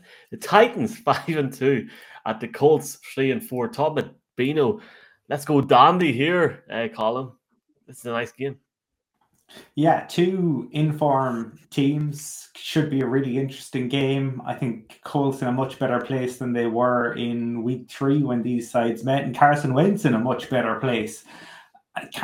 He's definitely transformed from the Carson Wentz we saw in Philadelphia last year, who was so careless with the football, who was getting sacked so frequently. Now he has to prove that he can continue to do that, but he's been playing really well, and he played decently. A couple of plays that you'd worry about, as Mark said, he kind of just threw it up there at times, but it was a rainstorm in San Francisco. They've also leaning more into Jonathan Taylor, who you would have to say has become one of the premier running backs in the league. But they're up against a Titans side who, just coming off the back of 2 enormous wins. But it's like the AFC this season. Who really wants it? Because we've seen, I guess, flaws in most of the contenders, and this is the Titans team who lost to the Jets. It seems like Julio will be out, so it's going to be on AJ and Derrick Henry. Can the Titans stop Derrick Henry? They've certainly struggled up to now. But I do think the Colts are improving. They're getting some players back. I think in this game, the Titans are a better team, but I think the Colts need it more. And Brian and I have talked about that over the past few weeks. That essentially the Colts dug themselves into a hole where kind of every game became a playoff game. And I think that the Colts will get the win here and will move back to 4-4. Yeah, when we were in London, I reflected on the Colts at 1-5 in 2018, and I see the similarities where they went on a run. And since then, they've won 2 games in a row. And if they win this game this week, they've got the Jets next week, not to look too far ahead, and then they got the Jags the week after. So this game, it really is the crunch game. If they were to come out of this game with the 2 games that are ahead of them and potentially win those games, they're right back in the opportunity to win the division. This game for the last 6 games have all revolved around Derrick Henry. It doesn't come as a surprise. He's run for 120 yards average against this Colts defense. And Jonathan Taylor, who's looks like he's coming to his own in terms of being the lead rusher for this Colts team. He didn't score any touchdowns against this Titans team last year, but I think he's going to correct that. And Wentz, and I touched on it a few weeks ago, despite the loss in Baltimore, like that defeat could have went 2 ways. We've seen teams lose heartbreakers like that where they've got so many points ahead and they've lost games and their season is derailed. In fairness to the Colts, they seem to have taken that game on in terms of, right, we didn't win it. We lost to a really good Ravens team who are going to be challengers, in the playoffs, potentially going deep in the playoffs. And they've looked at that, and I think, and said, look, we're a good team. On our day, we can go up against the best of them. And I'm with Colin. I'm in lockstep with Colin. I think the Colts are going to win this game. This division, year in, year out, has ways of, it's strange. The away team tends to win, and more so than the home team. But for me, I think the Colts are going to just about have enough to win this game. And Wentz, who's thrown 2 touchdowns in him for the last 4 games, no interceptions, has another productive game. Colts. So actually, if Wentz throws another game with 2 touchdowns and no interceptions, he becomes the first Colts quarterback of all time to have 5 games like that in a row. When you consider the quarterbacks they've had, Manning, Luck, like, I could make a joke here about any other Colts quarterbacks, but I won't. I'll be nice. Well, Johnny U. Okay, I'll be nice. Baltimore Colts back in the day. That's kind of impressive. Jonathan Taylor is a threat. He was a rookie last year and was on a bit of a snap count. I think he only had 7 snaps and won the games against the Titans. So, this is his first baptism really in this particular rivalry. But guys, look at what the Titans have done in the last 2 weeks. Look at what they've done on every single drive. In the last 2 weeks, they've had 13 drives. They've scored on 11 of them. And the only 2 they didn't score on were kneel downs at the end of the half and the end of the game against Buffalo. They are, at the moment, an irresistible force in respect of it. And Mike Vrabel, you might remember he played for a certain team called New England Patriots. But Bill Belichick always talked about division games, locking down the division as what he called a hat and T-shirt game. That if you succeeded in kind of sealing the AFC East, it was a hat and T-shirt. You come back into the locker room and there's like AFC champions. And then hopefully next week it's first seed. And then you get onto the AFC championship, blah, blah, blah. All of that momentum building. In many ways, this is a hat and T-shirt game. Because if they beat the Colts and they've got both games and they've got the tiebreaker over them, the AFC South is almost done on that basis. Because, let's face it, the Jags and the Texans aren't making a move, and they will have enough of an advantage on the Colts. So the Titans are equally motivated in this regard. And for me, based on what they're doing the last couple of weeks, based on the fact that I'm still not convinced by Wentz, I'm still not convinced by the Colts. I do think the way they threw away the Baltimore game was appalling. I think the 49ers game, you consider the weather and things like that, there are different things in play. And so I really don't see them being the same force, the same threat, the same power that the Titans bring to bear. So for me, I'm completely against you guys. I think the Titans are going to take this. Not comfortably. It's a division game. Intra-division games are always tough, but the Titans are going to win. See, Michael, I picked the Titans against the Bills and the Chiefs, and the Irish Titans promised me some free drink, and it hasn't arrived at my doorstep just yet. So that's why I've shied away from them. I'm going to the Colts. I'll find some nice Colts fans that will look after me instead. No, the Titans, the Irish Titans just retweeted this broadcast. Yeah, I know. Yeah, Gurma, gentlemen, Gurma. I know. Also, I was wondering what the free pints tweet was about. So thank you for clearing that up. This, honestly, for me, could be the game of the week. I really like it. I like the way it's set up.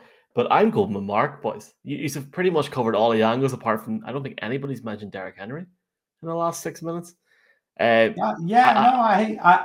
said that the Colts have struggled to contain him up in the past, and I think they will again. As I said, I think the Titans are the better team. I think the Colts will win. But like seeing online, and a lot of people are talking about the Titans injury problems. So the Titans have got like Julio Jones out, for example. They've got like 6 or 7 different injuries. I don't think that's going to be an issue in this game. I really don't. I think this, as Brian said as well, looking at the records for these teams, 5-2 for the Titans. Titans going into this game going, right, let's go 6-2. Let's kill this division off, boys. I genuinely think that's what's going to happen. I think the Titans will win by 10 points, boys. I think the Titans will score over 30 points. And I think it'll be a good game, and it'll go to the 4th, but I think the Titans will pull away. It really is. Henry's 3 touchdowns. Sorry, Michael. It really is a make-or-break game. Like Mark's made the point, if the Titans win this game, I wouldn't say they're home and hose, but they're not far off it. And if the Colts were to pull this game out of the bag, well, then they're back within a game potentially, and then with the lineup of games they've got coming up, potentially, making a run. Who knows? But so yeah, I agree. I think it is probably arguably the game of the weekend. Certainly one of the most intriguing games. There's a comment from Betty Swallocks saying Wentz balling. So yeah, look, I like Carson Wentz. Carson Wentz is a Super Bowl champion, and we've also got a great article from Kiefer O'Boyle on the AFC South going out tomorrow morning on our website. Both looking back at Week 7, but looking ahead to Week 8 and this huge game on Sunday between these 2 games. So make sure to check it out tomorrow morning on our website. Are we ready to move on? Has anybody got any points? Ready to move on? Okay. Cincinnati Bengals. Sunday, Michael. All right, well, there's no way it'd be done by 12, but the Bengals are 5-2. The Jets are 1-5. Colin, sell me this game, my friend. Sell me this game. The Bengals offense, that should sell you. Watching them, they've been brilliant. Jamar Chase is the 3rd Bengal to win an AFC Player of the Week award this season, which tells you just how well the Bengals are playing. Also, this is a Bengals offense that's going up against a Jets team that's been outscored 44-0 in the first quarter of games this season. It's a Jets team that shipped 54 points to a Patriots team who aren't exactly explosive on offense, and going up against a Bengals team who are. It's a Jets team that has allowed 20 sacks in 6 games, and the Bengals sacked Lamar Jackson 5 times. It's a real struggle for the Jets. They've Mike White coming in at QB. I imagine for Robert Saleh, you're looking at it essentially the rest of the season is trying to assess who's worth keeping around for next year, who's worth building around, who do you want to keep in the rebuild, because it is going to be a complete rebuild. And to that point, I would ask, what are they doing bringing in Joe Flacco? It makes no sense to me whatsoever. This is a guy who the Denver Broncos brought in, and when he was asked about mentoring Drew Lock, who the Broncos had just drafted at that point, he had zero interest in doing that. So I don't see what Flacco gives you. I mean, what he's not going to mentor anybody. We've seen the kind of sullen demeanor. If you're the Jets, it's all about assessing for next year. Flacco is not going to be there next season. So I'm really kind of at a loss to understand that. I still have a lot of time for Robert Saleh, but I just think for the Jets, I don't see I don't see them, being particularly competitive in this as long as the Bengals show up. There will be better days ahead for the Jets, undoubtedly, but this is the Bengals going to 6-2. Paul saying the Jets will do well to score here. Do you agree with that, Brian? I don't know if that's probably a little bit hard. But like White is starting a quarterback, it's going to be a difficult day for them. 1982, the last time the Bengals went into a game as double-digit favourites, and they're 11.5 points on the spread, which is, thought that was a bit big, to be honest, bearing in mind we've seen some games this season that have been relatively close for teams that are weak. But I think Cobbs alludes to it in terms of how strong the Bengals are this season, and they're only going in the right direction. And as long as they don't look too far ahead and let down games and all that, because they seem to be a team going in the right direction. And Chase, how are you going to cover him? And if they do, you've got players such as T. Higgins, Tyler Boyd that are just progressing nicely. So for me, it's the Bengals all day. It's one of those games that I think we'll all be in lockstep with one another on this one. Yeah, we could start and finish the analysis by just saying Mike White is starting at quarterback and move swiftly on. Look. When the schedule makers made this game up, you kind of thought, ooh, Joe Burrow, the sophomore quarterback, going up against Zach Wilson, the number 2 pick from this year. And of course, it hasn't transpired that way. The fact that Zach Wilson isn't playing obviously probably doesn't detract too much, because the Jets, just as a team, haven't been playing well. Colm sums it up well. The Jets are very much like the Texans this year in terms of, okay, what are the cornerstones or the pieces we want to build around? We've touched on before, they've got 25% of their roster made up of rookies, half of their roster made up of pros with less than 2 years experience. That's an awful lot of young players that they're trying to assess, they're trying to establish whether or not to keep. And the problem is, by the time you've assessed them, by the time you've then built a bit of a core and built around them, they're already getting towards their second contract, and you're already not going to be able to hold on to them at the time. So you end up in this vicious cycle, which it feels like the Jets have been in, outside of the Rex Ryan era, probably since the time of Joe Namath. I think I saw Mike White is going to be the 36th quarterback to start for the Jets since Willie Joe Namath back in the day. I think he's still the only quarterback in the Hall of Fame, actually, with a losing record, Joe Namath. But there you go. He rightfully is there for his guarantee, if nothing else. Look, on this game itself, Brian, you think the line is too low? I don't. Look at some of the stats involved here. The Jets so far on defense have 0 interceptions, the only team to do so. They're being outscored 44-0 in the first quarter in the games they've played so far. And the Bengals themselves are coming off back-to-back wins of more than 20 points against actually good sides, against sides that deserve to play. Love Teddy's comment, Jets 1-2-3 punt. The problem is, I don't think they're always going to get up to 3, because they'll probably turn the ball over on 1 and 2 a few more times than you'd expect. Colin, you're absolutely right. I watched every play last week. The Patriots are not the 2007 Patriots. They're not the 2011 Patriots. They are not an offensive machine designed to blow you out. But my God, it was men against boys in so many respects. And look, don't get me wrong, I hate to see the New York Jets playing bad football. It breaks my heart on a daily basis. But the reality is, they are not playing very good football. The Bengals, on the other hand, are on the rise. Fantastic win last week. Yes, don't overlook this game. They've got to show that consistency week in, week out. But my God, they're heroes of force. They're exciting to watch. Joe Burrow is back to being as good as we saw him before his injury last year, and it's great to see. Can't wait for it. Bengals all the way. Keep marching on. Like the Saints go marching on. Sorry, don't know why that comes to mind.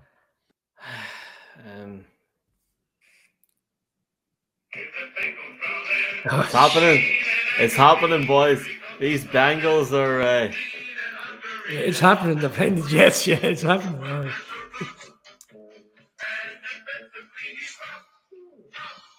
Oh, wait, are you going to pick the Jets again? This is going to be hilarious. Please do. Go on.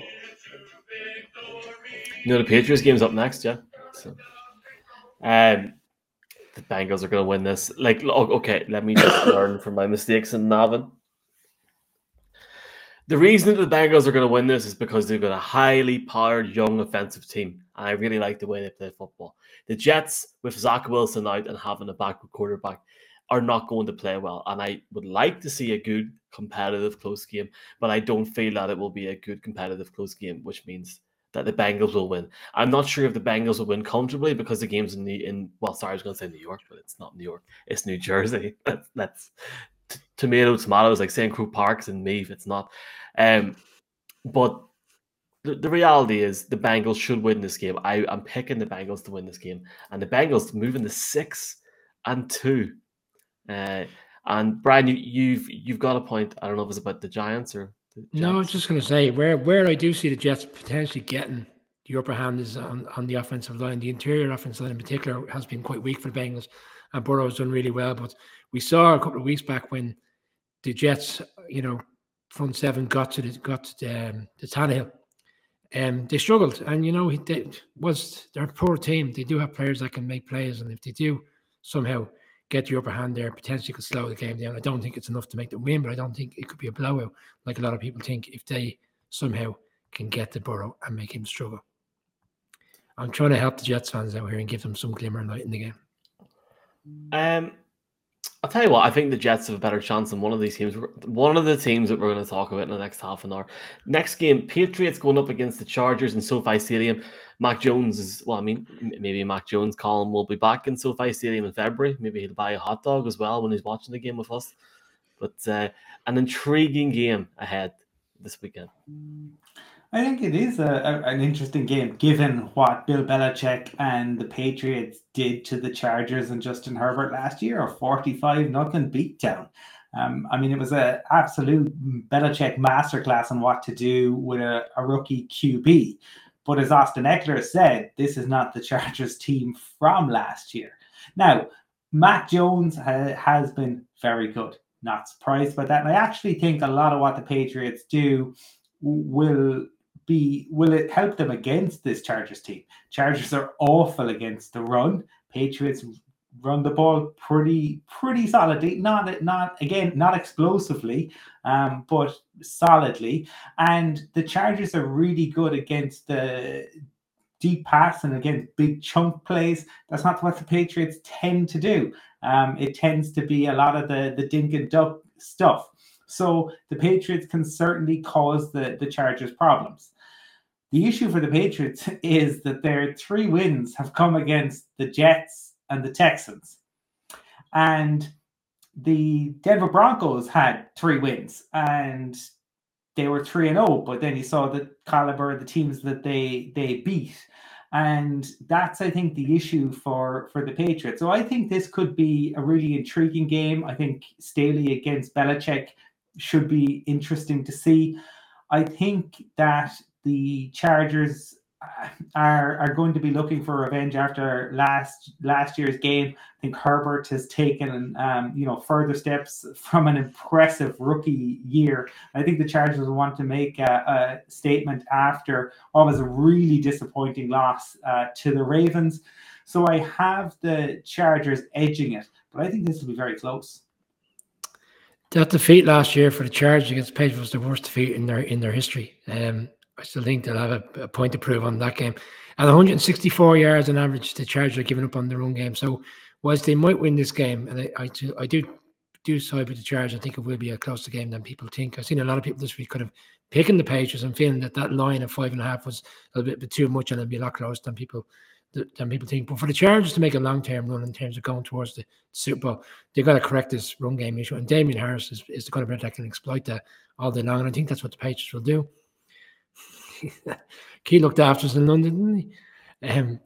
Look, I think the Patriots will play well. I think they'll keep it reasonably close. Mac Jones, funny enough, I said it the other day when we were talking.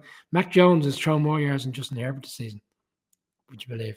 And I think he's only one ball left. One ball less in terms of how many attempts he's had. So not so bad a quarterback after all, And I think he will only get better. But for me, Justin Herbert has moved on, and I think the Chargers coming off the boy, as Colin has rightly said, will be looking to prove a point after that tough road loss to the Ravens. I think the Chargers will win, but I do think it'll be close as well. I'm glad you brought that stat up, Brian. I was about to mention that for Mac Jones. Killing you tonight with stats, yeah. Michael's Mac Jones' favourite fan, so I knew he'd enjoy that one. But look, it's a bit difficult for me because look, I'm a Pats fan on this, but Justin Herbert for me is the class of the last couple of years as a quarterback. We just talked about Joe Burrow and how well he's playing, but Herbert and what he can do and how consistent he's been. He's got the prettiest deep ball in football, and how he has been performing. I think with the moves they made in the offseason and shoring up the offensive line, obviously with the moves at the coaching position as well, and what Staley has brought to the game there, are revolutionizing what the Chargers do, and therefore are making them a legitimate Super Bowl contender, not just a playoff contender, and a legitimate Super Bowl contender this season. The AFC is going to be wild and wacky this year, and I think the Chargers are going to have a say in all of it. The funny thing for me is the Patriots are in many ways the Chargers' bogey team. You all rightly mentioned the 45-zip loss. Patriots, I can't remember. I honestly, I'm not saying this in a way to wind up the Chargers fan. I can't remember the Patriots losing to the Chargers. There's been many games we should have lost. I remember a game where the Chargers had 4 turnovers on stupid things like the receiver not being down and dropping the ball because it was his first year out of college on the ground celebrating. The Patriots defenders jumping on it. Generally, the Patriots have beaten the Chargers by being better coached than the Chargers. Understanding, I'm not so sure that advantage necessarily exists in the same way as it did, for example, under Schottenheimer or under Lynn in the past. So there is a very different environment there. Everybody wants to talk about the 45-0, rightly so. What happened the week after? Well, the Patriots went to the Rams and got shellacked 24-3 on Thursday Night Football against the defensive coordinator who absolutely locked them down, who now happens to be the head coach of the Chargers.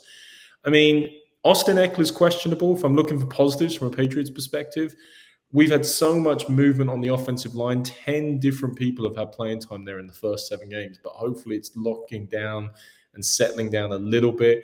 Damian Harris could be the first person to go for 100 yards in 3 consecutive, first running back to go for 100 yards in 3 consecutive games since Corey Dillon back in 2004. And yes, against the Charger defense that's given up 162.5 yards on the ground, now's as good a time as any to pull that off. We talked, actually earlier in the week, briefly talked to our friend Danny Woodhead, who's going to come back on the show in a couple of weeks' time, and he was mentioning about how positive he was about what Mac has done so far, but equally is only nothing but excited about Justin Herbert and what he's seen from the Chargers and the potential there in that Chargers team. I would love to say the Patriots are going to control it on the ground. Belichick's going to come up with another amazing game plan, and they're somehow going to defend and take advantage of the Chargers, especially on special teams, which is still a nightmare for the Chargers. That is their big flaw at the moment. Their special teams is still appalling. I want to say the Patriots. The heart says the Patriots. The head says the Chargers. Screw it. I'm going with the heart. Patriots to win. Michael, sorry, Mike, just a quick one. 2 quick ones. Yeah, I'll just go on mute. Sorry, Mark, I'm in shock with your pick. Mark says that the Chargers haven't beaten the Patriots for a while. The Patriots are going for 6 wins in a row against the Chargers. And Mark was reminiscing about episodes, throughout the last year. It was actually on that episode when the Rams played the Patriots on our Thursday night show last November, where Mark called out that the Patriots would, in fact, draft Mac Jones. He was in the war room well in advance. I was calling it. I will say this, right? And look, I'm not trying to defend my pick because it's probably indefensible in many respects. I'm not sure the Patriots are going to win this. But last season, we were all talking about how bad the Pats were at times. And they sneak a win against the Ravens out of nowhere that nobody expected. This season already, they nearly beat the Cowboys, albeit that was more with Cowboys' ineptitude than necessarily Patriots' great play. There's always a game where out of nowhere, Belichick pulls something out. Maybe this is the game. Go Pats. Well, just going on what you said there, there's always a game that maybe he pulls it out. He's had to play in the first few weeks of the season. He's played the Jets twice, and he's played the Texans. So if we're looking at stats, and Mac Jones has done very well for his rookie season, so let's just chill the Jets, shall we say? Chill the brakes, boys. I seen a really good tweet yesterday, and it actually takes me into my next game that we're going to talk about. With 79,000 701 passing yards on Sunday against the Chargers. Mac Jones would break Tom Brady's all-time passing record as Tom Brady throws for 0 yards. That got 6,000 likes on Twitter. I thought it was funny, personally. I think Mac Jones... I'd imagine you'll want the Patriots to win, Michael, to maintain your opportunity to win this division as a Broncos fan. Yeah, sure, absolutely. I don't think they will win. I think the Chargers will win this game. I think they'll win it comfortably, to be honest with you. I think Mac Jones has got potential, like any rookie quarterback in the league. But again, he is almost as stiff as I feel right now after a few days in Portugal, and he's always that stiff. And he's played the Jets twice and the Texans. If he goes to SoFi Stadium tomorrow and plays well, I will publicly apologize. And yeah, that's it. Now, one of the replies to that tweet, by the way, the Chargers are going to win. So one of the replies to that tweet was the 79,000 one was, and Myers will still go scoreless. And then somebody replied to that, bigger chance that Mac throws for 79,000 yards than Myers ever getting in the end zone. Let's look at the next game. The Jacksonville Jaguars 1-5 against the 2-5 Seattle Seahawks. Colin, this has been a year to forget so far for Seattle. Yeah, it has. And it got Pete Carroll to say a bit about Russell Wilson, that if it hadn't been for Russell Wilson, he might not have been in Seattle for as long as he has been. Because I imagine if he had to have Geno play, who was sacked 5 times last week, who threw for 167 yards last week, and half of those came on the pass to DK Metcalf, who after that got in Lattimore's face and then disappeared for the rest of the game. Tyler Lockett, their guy who was so impressive at the beginning of the season, just MIA currently. You would say for both of these teams, they will both say, the Jags will say, oh, great, well, we've a chance against the Seahawks. And the Seahawks will say, oh, great, we've a chance against the Jags. It's difficult I'd say the next couple of games that we're going to talk about, it's difficult to get very excited about because all of these teams are struggling. But Trevor Lawrence is improving. He's a grade over 90 for the past 3 games. And the Seahawks are not particularly good against the pass. You'd like if Lawrence had a couple of more weapons to throw to. That's, I think, a bit of an issue. The Jags, though, are awful at converting on third down, absolute bottom of the league. This should be the Seahawks, especially as they're at home. But how excited will the 12th man be for a 2-5 team with Geno Smith at QB?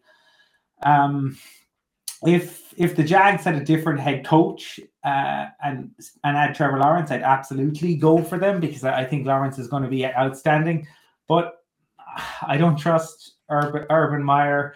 I think Pete Carroll finds a way, but I don't know if this is one that's going to feature on Red Zone all that much. There's 2 things I call out about Seattle Seahawks right now. One, it's probably bad news for all the fans of all teams around the league. Broncos, other teams that are looking for a quarterback this offseason, because I felt that this Russell Wilson saga would roll around in the next offseason and potentially would see a trade. But I think the Seahawks will realise now what a pair they have on their hands, because when he's not there and you see them playing with Geno Smith, you realise how good he is. And for me, I don't think he'd be going anywhere. And Pete Carroll, in fairness, despite the 2 losses, they won in Pittsburgh, they had an opportunity to win that game. They rallied when they were 14-0 down. And look, that game on Monday night, I think Saints probably won a little bit more comfortably than the score suggests. But they're keeping in games. And Tyler Lockett for me is key. He had 178 yards in the first 2 games. Since then, he's had 159 in 5 games. They need to get him more involved. Metcalf had that big touchdown on Monday. And I know they won in London. I know there was a big hoopla. I know there was hype about it. But I'm still not sold on the Jags, because prior to that game, they lost, 20-odd games in a row. They'd given up over 30 points for 17 games in a row. They're going into Seattle. And despite the record, Seattle is Seattle, and the 12th men will be up for it. So for me, I actually think this game is a blowout. And I think Geno's going to have a nice day out, and I think he's going to win. I don't know if he's going to have a nice day out, Brian, but yes, it is unusual that the 12th man sees Seattle losing at home, especially early in the season. In fact, so far they've lost the first 3 games at home this year. It's the first time since 1992. I mean, many times you have to go back 30 years to see an occurrence like that. That's obviously you can imagine you're dealing with an atypical year. Colin has left us. One of the fascinating things for me on this is Urban Meyer has made no secret of the fact of how much he actually admires Pete Carroll, and he admires the coaching staff and the players and the construct he built in Seattle. He was actually asked about it during the week because there's no fewer than 11 players or former coaches, including Darren Bevel, including Brian Schottenheimer, who are now with the Jaguars, who are going back to Seattle. And he said, yeah, it's not an accident. Yeah, really admire what he did. Not an accident. I'm trying to mirror that and everything. And given they're both, and Colin's obviously quite angry about Pete Carroll's past in USC, you could be angry about Urban Meyer's past in the college game as well in terms of scandal hit enterprises. So they've definitely got a few things in common, shall we say. So it's a bit of a reunion. Sound the reunion klaxon, Michael, for many players in this game. But I'm kind of with Brian. Like, the Jags have the better quarterback by far. The Jags have a lot going for them. They've got a bit of positivity finally going for them.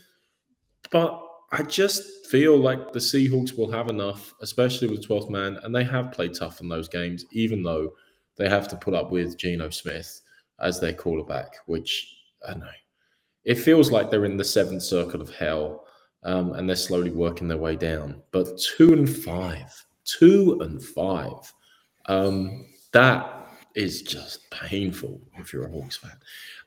Look, I'll take the Seahawks. I don't feel particularly comfortable with it, but sure, I just picked the Patriots in the last game, so I'm clearly having a bit of it. Go on. They haven't lost 4 games. I'm not 12 years. They haven't lost 4 games in a row. I know you're talking about the home record. American teams wins the last time, but just 4 games under itself when they're home and away, they haven't lost that in 12 years. Some things like that just don't happen. And for me, Mark, you were talking about a reunion. Yeah, the reunion klaxon, Michael. Yeah, 11. Oh, it's back. It's back. It's back. Just waking up anybody who's dozed off late outside, you know. Jesus, man. It's just more often. I really liked the fight in the Jags in London. I loved seeing Urban Meyer not understand what I was saying to him. Trevor Lawrence is a very, very good looking man. Very, very good looking man. The Jaguars pulled off a result as good as Shamrock Rovers yesterday, boys, winning in London. And going on how the Falcons have played after and the way in which Seattle's played over the last few weeks, I'm going to take it as my shock of the week. I'm going to take the Jaguars to beat the Seahawks in a game that goes with the under. Jaguars maybe get 17, maybe win like 17-14. I can't see how Geno Smith can get that team down the line. I think in terms of the 12s, I think they've checked out. They're watching the hockey. I don't think they really care anymore this season. And yeah, I'm taking the Jags with the big upset. And let's see what happens, boys. So you're going to be watching the Seattle Kraken. We mentioned the Atlanta Braves earlier on.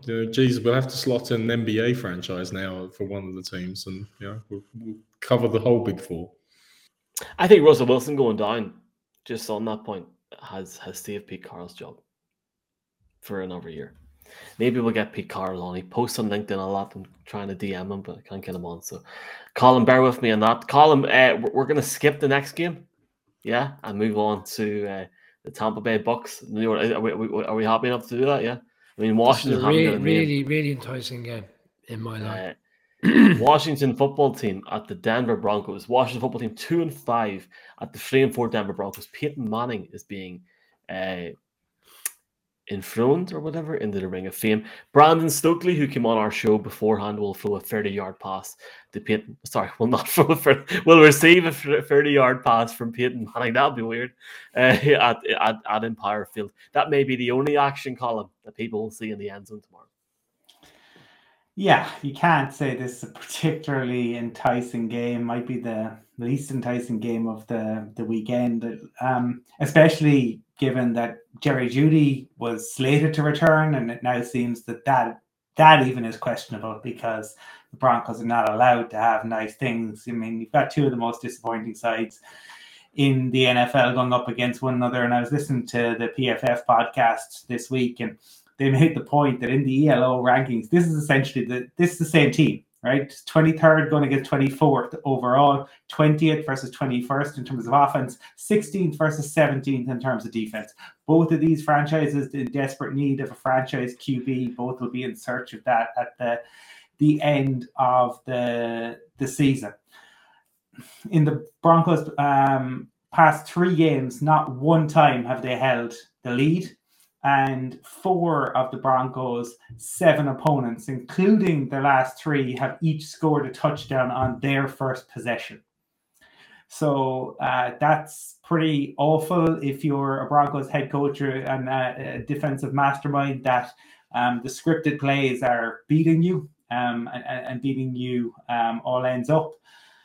Broncos have given up 21 sacks in 7 games. We talked earlier in the year, I mean, even against the Giants, Teddy Bridgewater was running for his life. We talked that it wasn't sustainable, and here we are.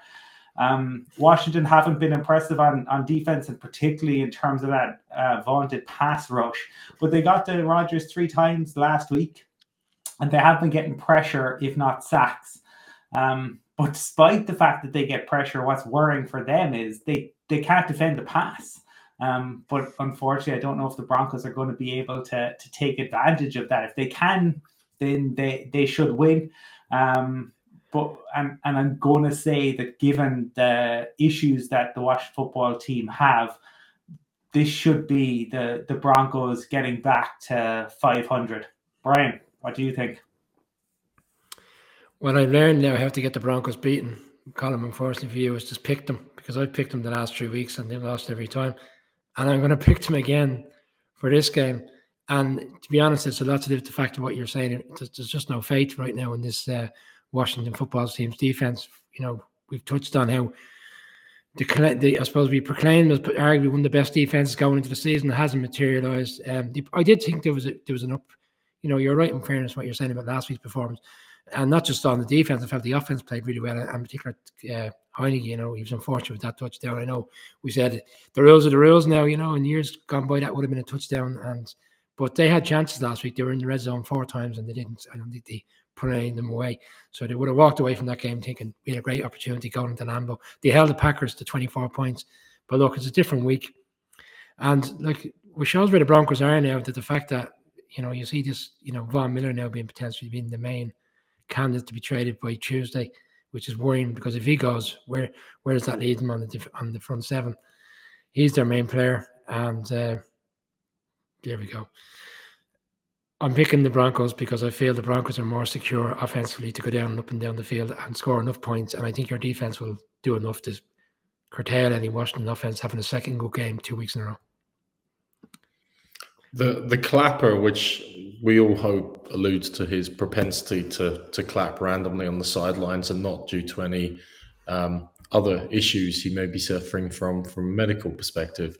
But on this game in particular, look, I mean, God, it's a bit of a depressing game. Michael, I know when the Broncos were 3-0, I made a joke to you that said, well, they're well on their way to at least starting the season 4-5. Or, you know, if they're lucky, or maybe 3-6. You got a bit in the hump with me, but I knew it would prove prescient in relation to it. This is the game which can lead them to the promised land of 4-5, because they won't win next week. If they don't win it, like, you know, you're looking down the barrel at 3-6. You're looking down a long, long season to come there. And you're absolutely right in calling out, look who the Patriots have beaten. They've only beaten the Jets twice and the Texans. It's not exactly murderer's row. And the Broncos, you're right there with us, guys, you know, with the Jets, Giants, and Texans as well, wasn't it? Jags. Jags. Oh, Jags, Giants. No.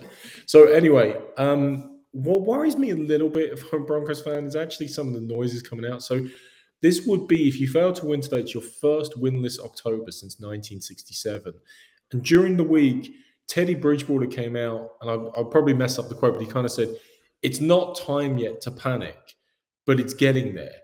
And then almost immediately, Von Miller's kind of going like, no, this is panic time to sound the alarm. We need to win now. We have to have a sense of urgency at an all-time high. So they can't even agree on whether it's not time to panic, which doesn't really bode well for a degree of consistency amongst the organization. you are honouring Peyton Manning at halftime. I think at both times you're honouring pre-game for the Hall of Fame and then halftime going into the Denver Broncos Ring of Fame. So, he gets it on the double. Equally, Washington is in a weird state. But the last 2 weeks, they played the Chiefs. They completely locked them down in the first half. They played the Packers really tough last week. The defense has definitely rounded more into shape. Can Taylor Heineke keep up enough momentum, especially with the altitude, maybe playing a bit, first time playing at altitude? Always plays a little bit funnier for quarterbacks as well. Something Brady has suffered with during his career down in Mile High. Look, Jerry Jeudy's coming back, likely for the Broncos. It should be the Broncos, but I just feel it's kind of like whose tailspin is worse. And I still feel you're coming into crash land a little bit harder and heavier with a replacement head coach for the end of the season. And surprisingly, I think the Washington football team will therefore win it. And I take no pleasure in that, but yeah, I just have that feeling. Maybe either that or I just want to give away my lead in the picks league this year. I'm just trying to level it up, guys. But I'll go with Washington. Okay. Well, thank you for that. That seemed like almost like an apology there. So thanks very much for that. I'm happy you said that about the murmurings out of training this week in terms of the coach saying everything's fine and the players saying it's time to, it's very, very frustrating. If I was the management of this franchise, not that they have any at the minute because they have no owner, but they would move back this Ring of Fame appearance until next year. The reality is, I am scared that the Broncos on Sunday are going to make Taylor Heineke look like a Hall of Fame quarterback. Genuinely, I am very concerned. I think that half the team is checked out. I think talk of Von Miller being traded. I think as a fan, for a start, if that was to happen and he was to leave this team, based upon everything he's done at this point in the season, without a proper send-off, would be unforgivable on the current management in this team. But that's a whole different conversation. If Von Miller's on the trading block, Von Miller is not active on Sunday against Washington. I look at Terry McLaurin. I look at J.D. McKissick. I look at Seals Jones, Logan Thomas. Washington will beat the Broncos. No problem whatsoever. Should they beat the Broncos? No. But they will. They will beat them by 7 to 10 points. And I don't think Vic Fangio should be fired because a team like the Broncos don't fire their coach during the season. They did after a London game, but they won't fire him. It will continue on to the point where it's beyond toxic. And I think they have no idea what they're at. And it's depressing to say that. I've got Washington by 7 to 10 points. And I'll say this early because you've mentioned it, Mark. The Cowboys are going to cover by about 30 or 40 next week on the Broncos. That is, it's coming next week. Can I just make a point on the Von Miller situation? Like you're saying, and I know you obviously have great affection for the guy, like any team, any sport does. But if they don't make a deal now, where does that lead them in the long run? Is George Payne not better? If it's the last season, come Tuesday, are they not better off giving him the opportunity to go play somewhere else where he potentially could win a Super Bowl and rebuild? Because it's a rebuild, and you need more picks and you need to bring in players that can cover across different positions further down the line. So I know you're saying about he doesn't get the send off he deserves and stuff, but we've seen it in the past. Players get traded, and you have to think long term what the right thing is for the team and the organization as a whole. And I'm not saying that because it's the Broncos. That's just I think the Giants will trade Evan Ingram on Tuesday. Would I be happy about it? Probably not, because he's still our best tight end. But I could say why at this stage of the season, if we lose on Monday night to the Chiefs, which a lot of people would expect it to happen, I think he'll be gone come Tuesday. And particularly, he might end up in Green Bay, having them lost their main tight end. I could see a situation where they will offer a third or a fourth. Maybe three is too heavy, but look, it's the same situation. It's yeah. I was just going to say one storyline we didn't mention: underrated running backs a little bit. Antonio Gibson for the Washington football team. It's not quite in the Taylor category and things like this, or the Henry category, but he's effective and he's going to be quite good there. And on the Denver side, guys, I mean, Javonte Williams is basically taking over the starter's gig from Melvin Gordon at this stage. Like, is it this week confirmed, or is it just going to be gradual during the season? But he's certainly got more upside by a long way. Well, I think, Mark, the issue is that the Broncos don't know how to use the two running backs. I mean, you can see the Packers utilize, like, Dylan got the most yards. I mean, this is a league now where running backs can complement each other. Like, unless you have a Derrick Henry type, but the Broncos have two solid running backs. And I agree, Williams has much more upside and he runs really well. He runs angry and he breaks tackles. But the Broncos should be able to utilize Melvin Gordon. Pat Shurmur hasn't been able to do that. Pat Shurmur also gave an answer during press conference during the week that sometimes you don't score in the first half of a game. Yeah, well, look, forget about him. Sorry, guys. Like, I've had to sit through 2 years of listening to that man, and I was listening to that man as the head coach, not even the offensive coordinator. Anything that comes out of his mouth, write it off. I think we could look at I could talk about this to guys. I'll talk about this in a general sense for 10 seconds, and we'll move on. Guys like Von Miller, guys that have won a Super Bowl, been MVP, and have been through Miller probably sat after the Super Bowl and went, right, I've got another couple of chances to win in the ring here. He didn't do it. It's unfortunate for him. He might be looking at an opportunity in LA and going, I deserve this. And fair play to him if he does it. We'll come back to that. Maybe Mark or Colin will share a live show on Tuesday. Or we could bypass, we don't need to do Monday Night Football live, boys, the Chiefs against the Giants, do we? I'm joking. I thought we'd get a better reaction. I'm only joking. Of course, they're going to be live Monday night. Big game. Bucks 6-1, Saints 4-2. Colin, intriguing game. Saints 4-2 as Mark disappears. Yeah, I mean, given what the Saints are, moving on from historic franchise QB, it's not a bad record, and going up against division rival who they beat up in the regular season last year, but then the playoffs arrived. If you're looking, I suppose, for hope, it's that the Bucks haven't been as good on the D-line this year as they were at the end of last season, and losing Levante David has made them easier to run on.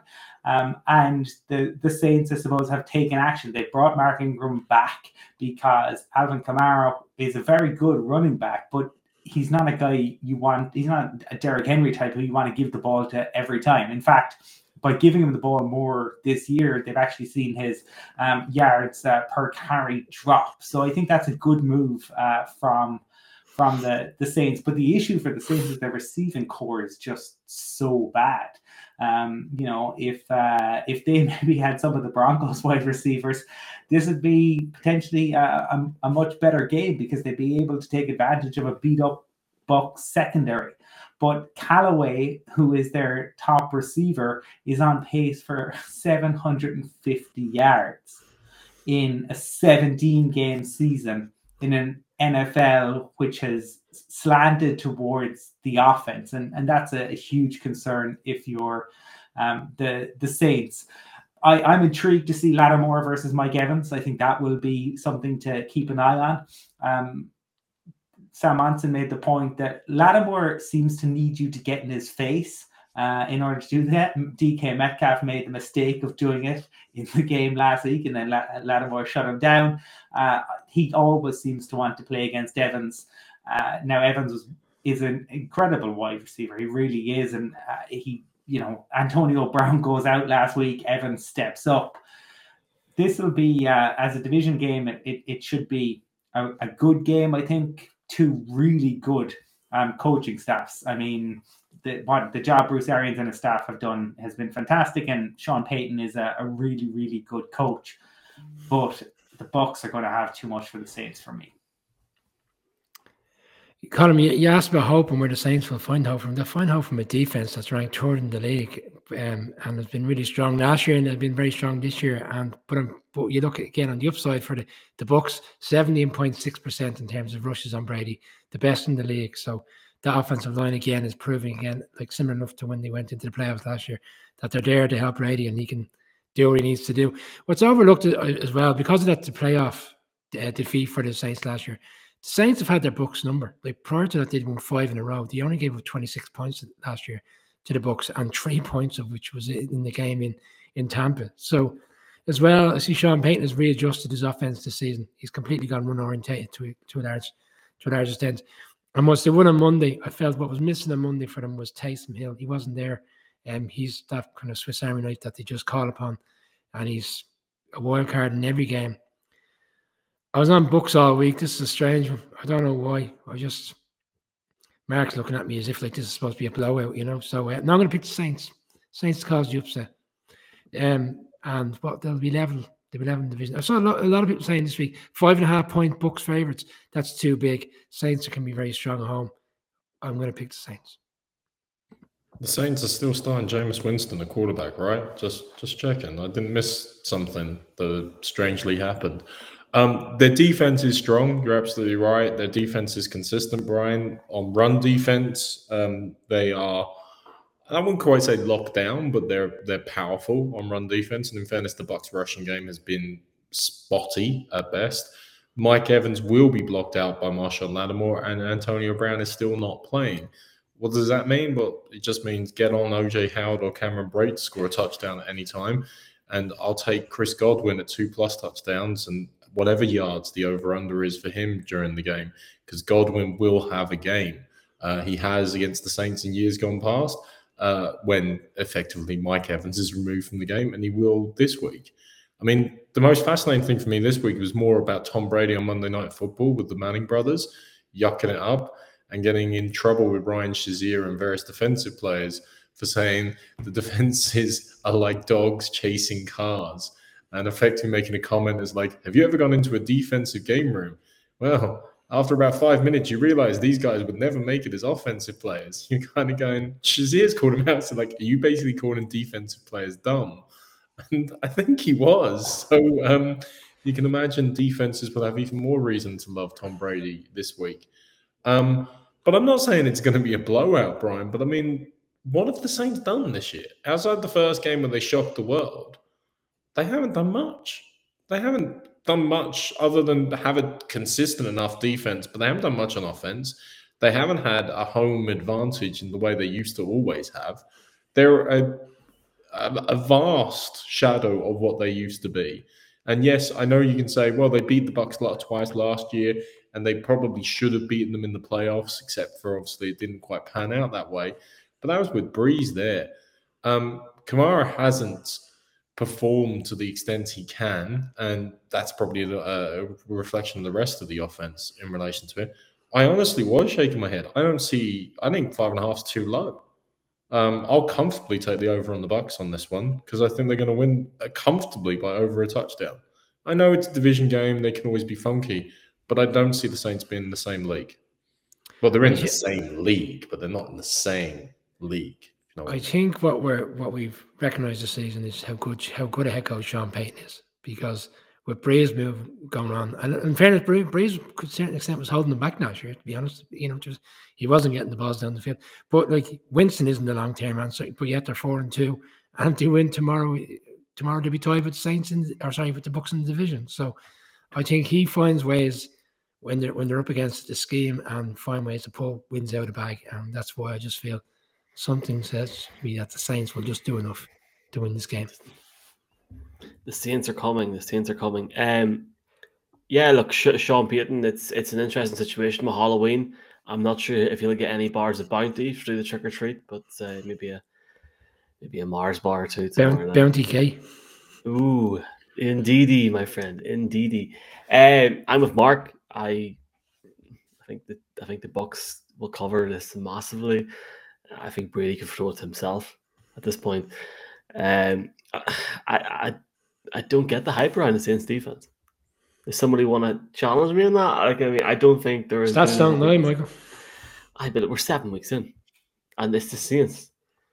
I don't know. It's the same defense that was very strong last year, and they've only improved. So time will tell. I'm taking the Bucs by 10-14. I think the Bucs will go in and perform well. I like what you said. Did you say, Mark, who was the running back you said would score 2 touchdowns if you're going to take it? I'm picking Chris Godwin to score 2+ touchdowns. Chris Godwin. I like the Cameron Brate for wide receiver. Cameron Brate, anytime touchdown. Yeah. I was about to say Scotty Miller, but Scotty Miller's gone. R.I.P. Scotty Miller for the season. And He's not dead. Kyle, I know he's not dead. It's 20 past 12 at night. We're into Kyle Halloween. Fuller, Kyle Fuller could end up in Tampa Bay on Tuesday. Just putting that out there. He would be a perfect trade for a team that is crying out for a player like Kyle Fuller. And maybe Kyle might deserve a ring because he's not going to get one where he is right now. Before we look at Sunday Night Football, I want to thank everybody for a start for their comments tonight. We've hit 2,000 live viewers. Sensational. Ahead of Match of the Day. We've done well, boys. Or the Premiership in some cases. Matchbook Betting Exchange, our sponsors, have a £15 or €15 welcome offer. Money back as cash if your first bet loses. Enter bonus code upon arrival. Code Irish NFL Show. That's for new customers only. Your odds must be at least of 1.8 or more to be eligible. Matchbook Betting Exchange, Brian, offers both game lines, overs, props, and totals. What's on the cards this week? And we're not talking about the Arizona Cardinals because I know you all went for them. Well, there's a little bit of overruling happening here, unfortunately for Mark, and for Colin to a certain extent. So we're going with a treble this week. So we lost out last week, so we're going back to a treble this week. The treble this week is the Atlanta Falcons to beat the Panthers. I think we're all happy enough with that. The 49ers to beat the Bears, with the exception of Colin. Colin, you're overruled. And Mark, you've been overruled because I know you went with your heart. And any other day of the week, if you're doing this in the morning and not the evening, you probably would be picking the Chargers against the Patriots. So the treble this week is paying 3-1, which isn't a bad price for a treble. The Atlanta Falcons, San Francisco 49ers, the LA Chargers. We've had 6 weeks of bets and we've won 4, so we're on a reasonably good roll. That's the treble this week. Thanks to our friends at Matchbook for supporting us on the show and providing us with some money to spend as part of the show. And please do bet responsibly. Yes, bet responsibly. But more importantly as well, boys, looking at some of these odds for me, I like the over in this Titans-Colts game. The over is 51. I like it. I like it. I'm just putting it out there. And what's so good about the exchange is you can set your odds and somebody can challenge you to that. So have a look at the exchange, boys, if you're unsure of how to go on to it. There's some great videos on there. Aidan and the lads from Matchbook will explain how to do it. As Brian said as well, 18 plus, please bet responsibly. But if you're going to have a bit of crack, take our bet as well. So who's the three teams game, Brian? Check your phone. The 49ers, the Falcons, and the Chargers. Lovely. Thank you very much. And again, thanks so much to Matchbook for their support. £15, 15 yo-yos. Welcome offer. Use code Irish NFL Show. Sign up today. You have to deposit at least £25 or euros and place your first bet. And if it loses, they will refund your stake as cold, hard cash. Halloween on Sunday. A scary game in prospect with the 5-1 Dallas Cowboys, 6-1 because they're going to beat the Broncos next week, going up against the Minnesota Vikings, who are 3-3. This game is at US Bank Stadium. Colin, you've been there. How cold is Minnesota? Minnesota was cold, but that stadium is unbelievable. Really, really beautiful stadium. It's going to be a fascinating game. I mean, what it comes down to, I think, in large ways, is Dak and whether Dak starts. And if I was the Cowboys, I'd be really hesitant because I just think, why take any risk with that calf? If they lose against the Vikings, they're still 5-2 and they're still very much alive. But if Dak's calf goes and they lose Dak for 6 weeks, that's huge. And he has himself, I know that the last update I saw was that he was sore after ramping up intensity on Thursday, and he said he wouldn't have the final say because it was more than just one game. So there seems to be recognition from the Cowboys there that they do need to be careful with it. They're also going up against the best pass rush in the league. The Vikings are serious about getting to the QB, and that's helped their secondary. What will be one to watch also, look, is Diggs against Jefferson. Diggs with 7 interceptions. He's on a hot streak. It's very difficult to keep that going season after season, but during a season, certainly it has been done. You could be looking at him, and it's huge risk reward because he can give up enormous chunk plays. We saw that, against the Patriots, probably most obviously. but he will always endeavor to make a play. So you might get a pick six, or you might get 50 yards off him. It's high risk, high reward. I am really fascinated to see how he does against Jefferson. Cousins has been playing really well, 13 touchdowns, 2 interceptions. And the Vikings, they can beat anyone, they can lose to anyone.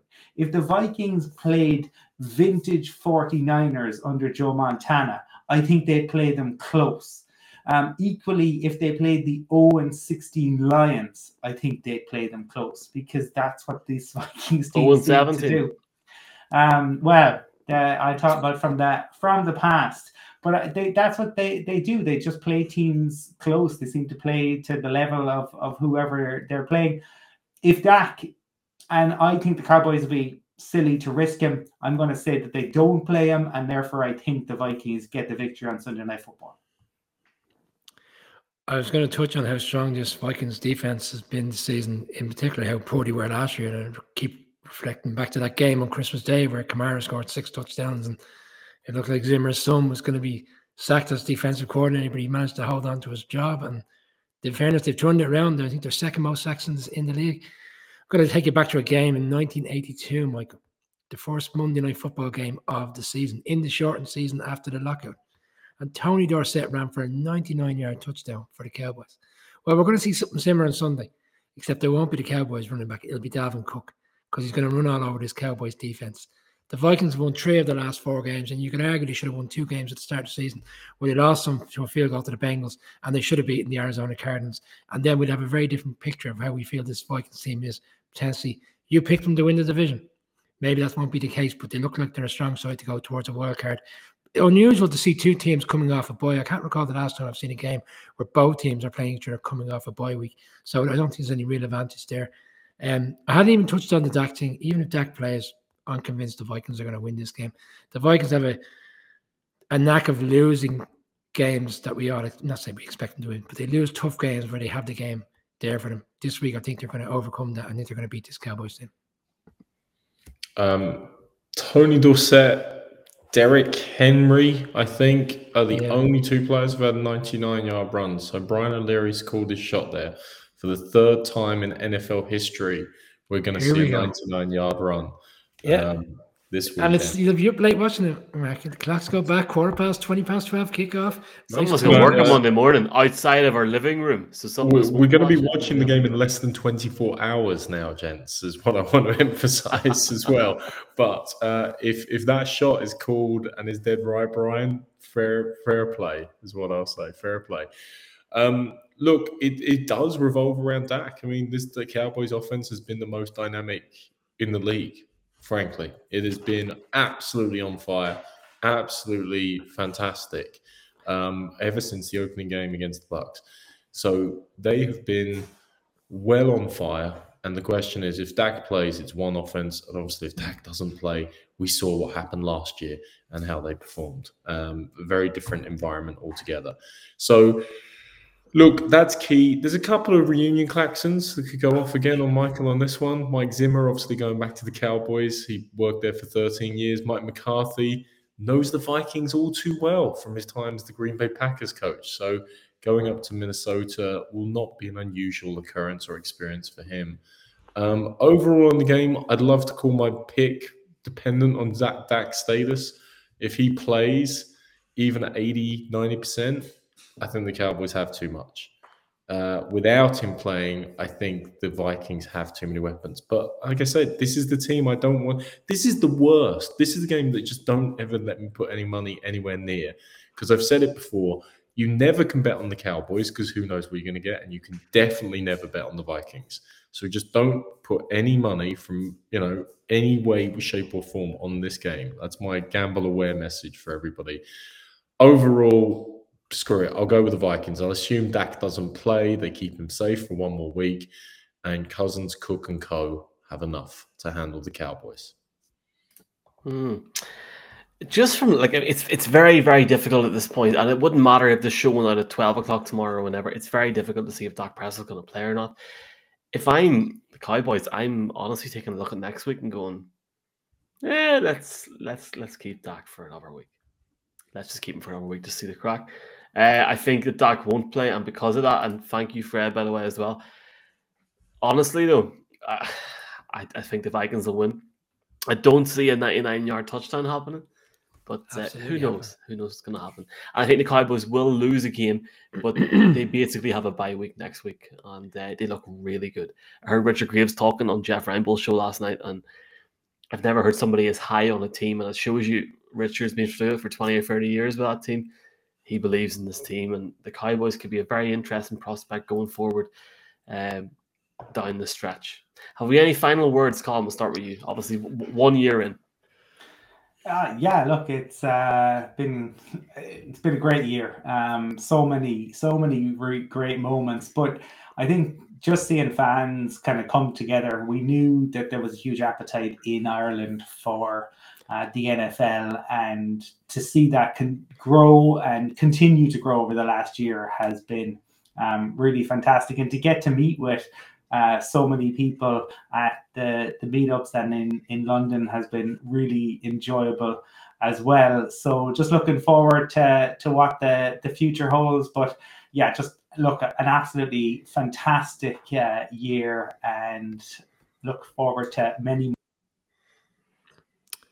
Yeah, it's been a fantastic year. I recall when we started out, we did the first few weeks, we were just doing Sundays only, or the weekend show only, and then we said, look, let's do a Monday night episode, and we were blown away by the numbers that came on in terms of the audience, and then we said, sure, why not? Let's give Thursday night a go, and then the numbers were really high for Thursday night, and then it just continuously progressed, and then we were fortunate enough to have so many great guests on. And look, this team, we all love the sport, and the people who watch, the people who come to the shows, and the people that we caught up with in London and in Dublin and in Belfast, ultimately they love NFL as much as we do, and that's why it's so enjoyable to us. It's not a chore for us. We love talking NFL. We love snagging each other over our teams, and ultimately that's what it's all about, just the enjoyment of it all. Yeah, Michael, over a year, I think I wanted to murder you when we did nearly 30 hours of shows for the Super Bowl week. I wanted to murder you with the idea of doing a live show for the NFL draft that went on till 5 o'clock in the morning. And tonight now, after 2 hours and 20 minutes on a Saturday night, there's been ups, there's been downs. There's certainly been excitement at times on the Irish NFL show, but it's like we quite happily could do this probably for another 2 hours if we wanted to get divorced. But the point is that it's always great. It's always great talking football with you guys. One final point in terms of football context. Brian's talking about 99 yards. As I said, there's been 2 99-yard run plays.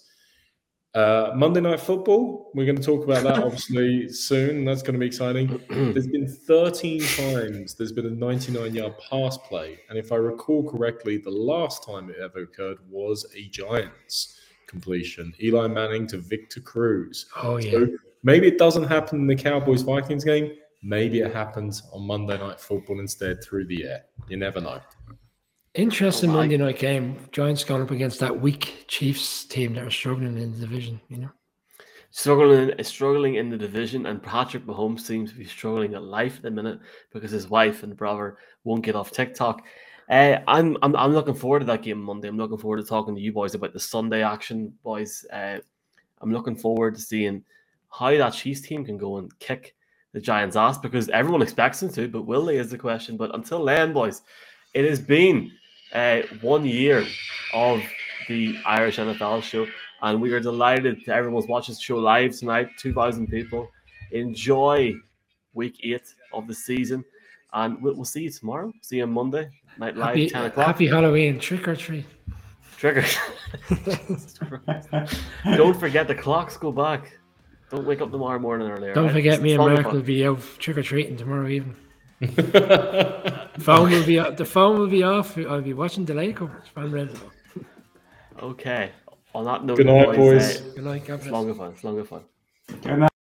What are you talking about? So tired. Add 27 photos to this sound and let it sync.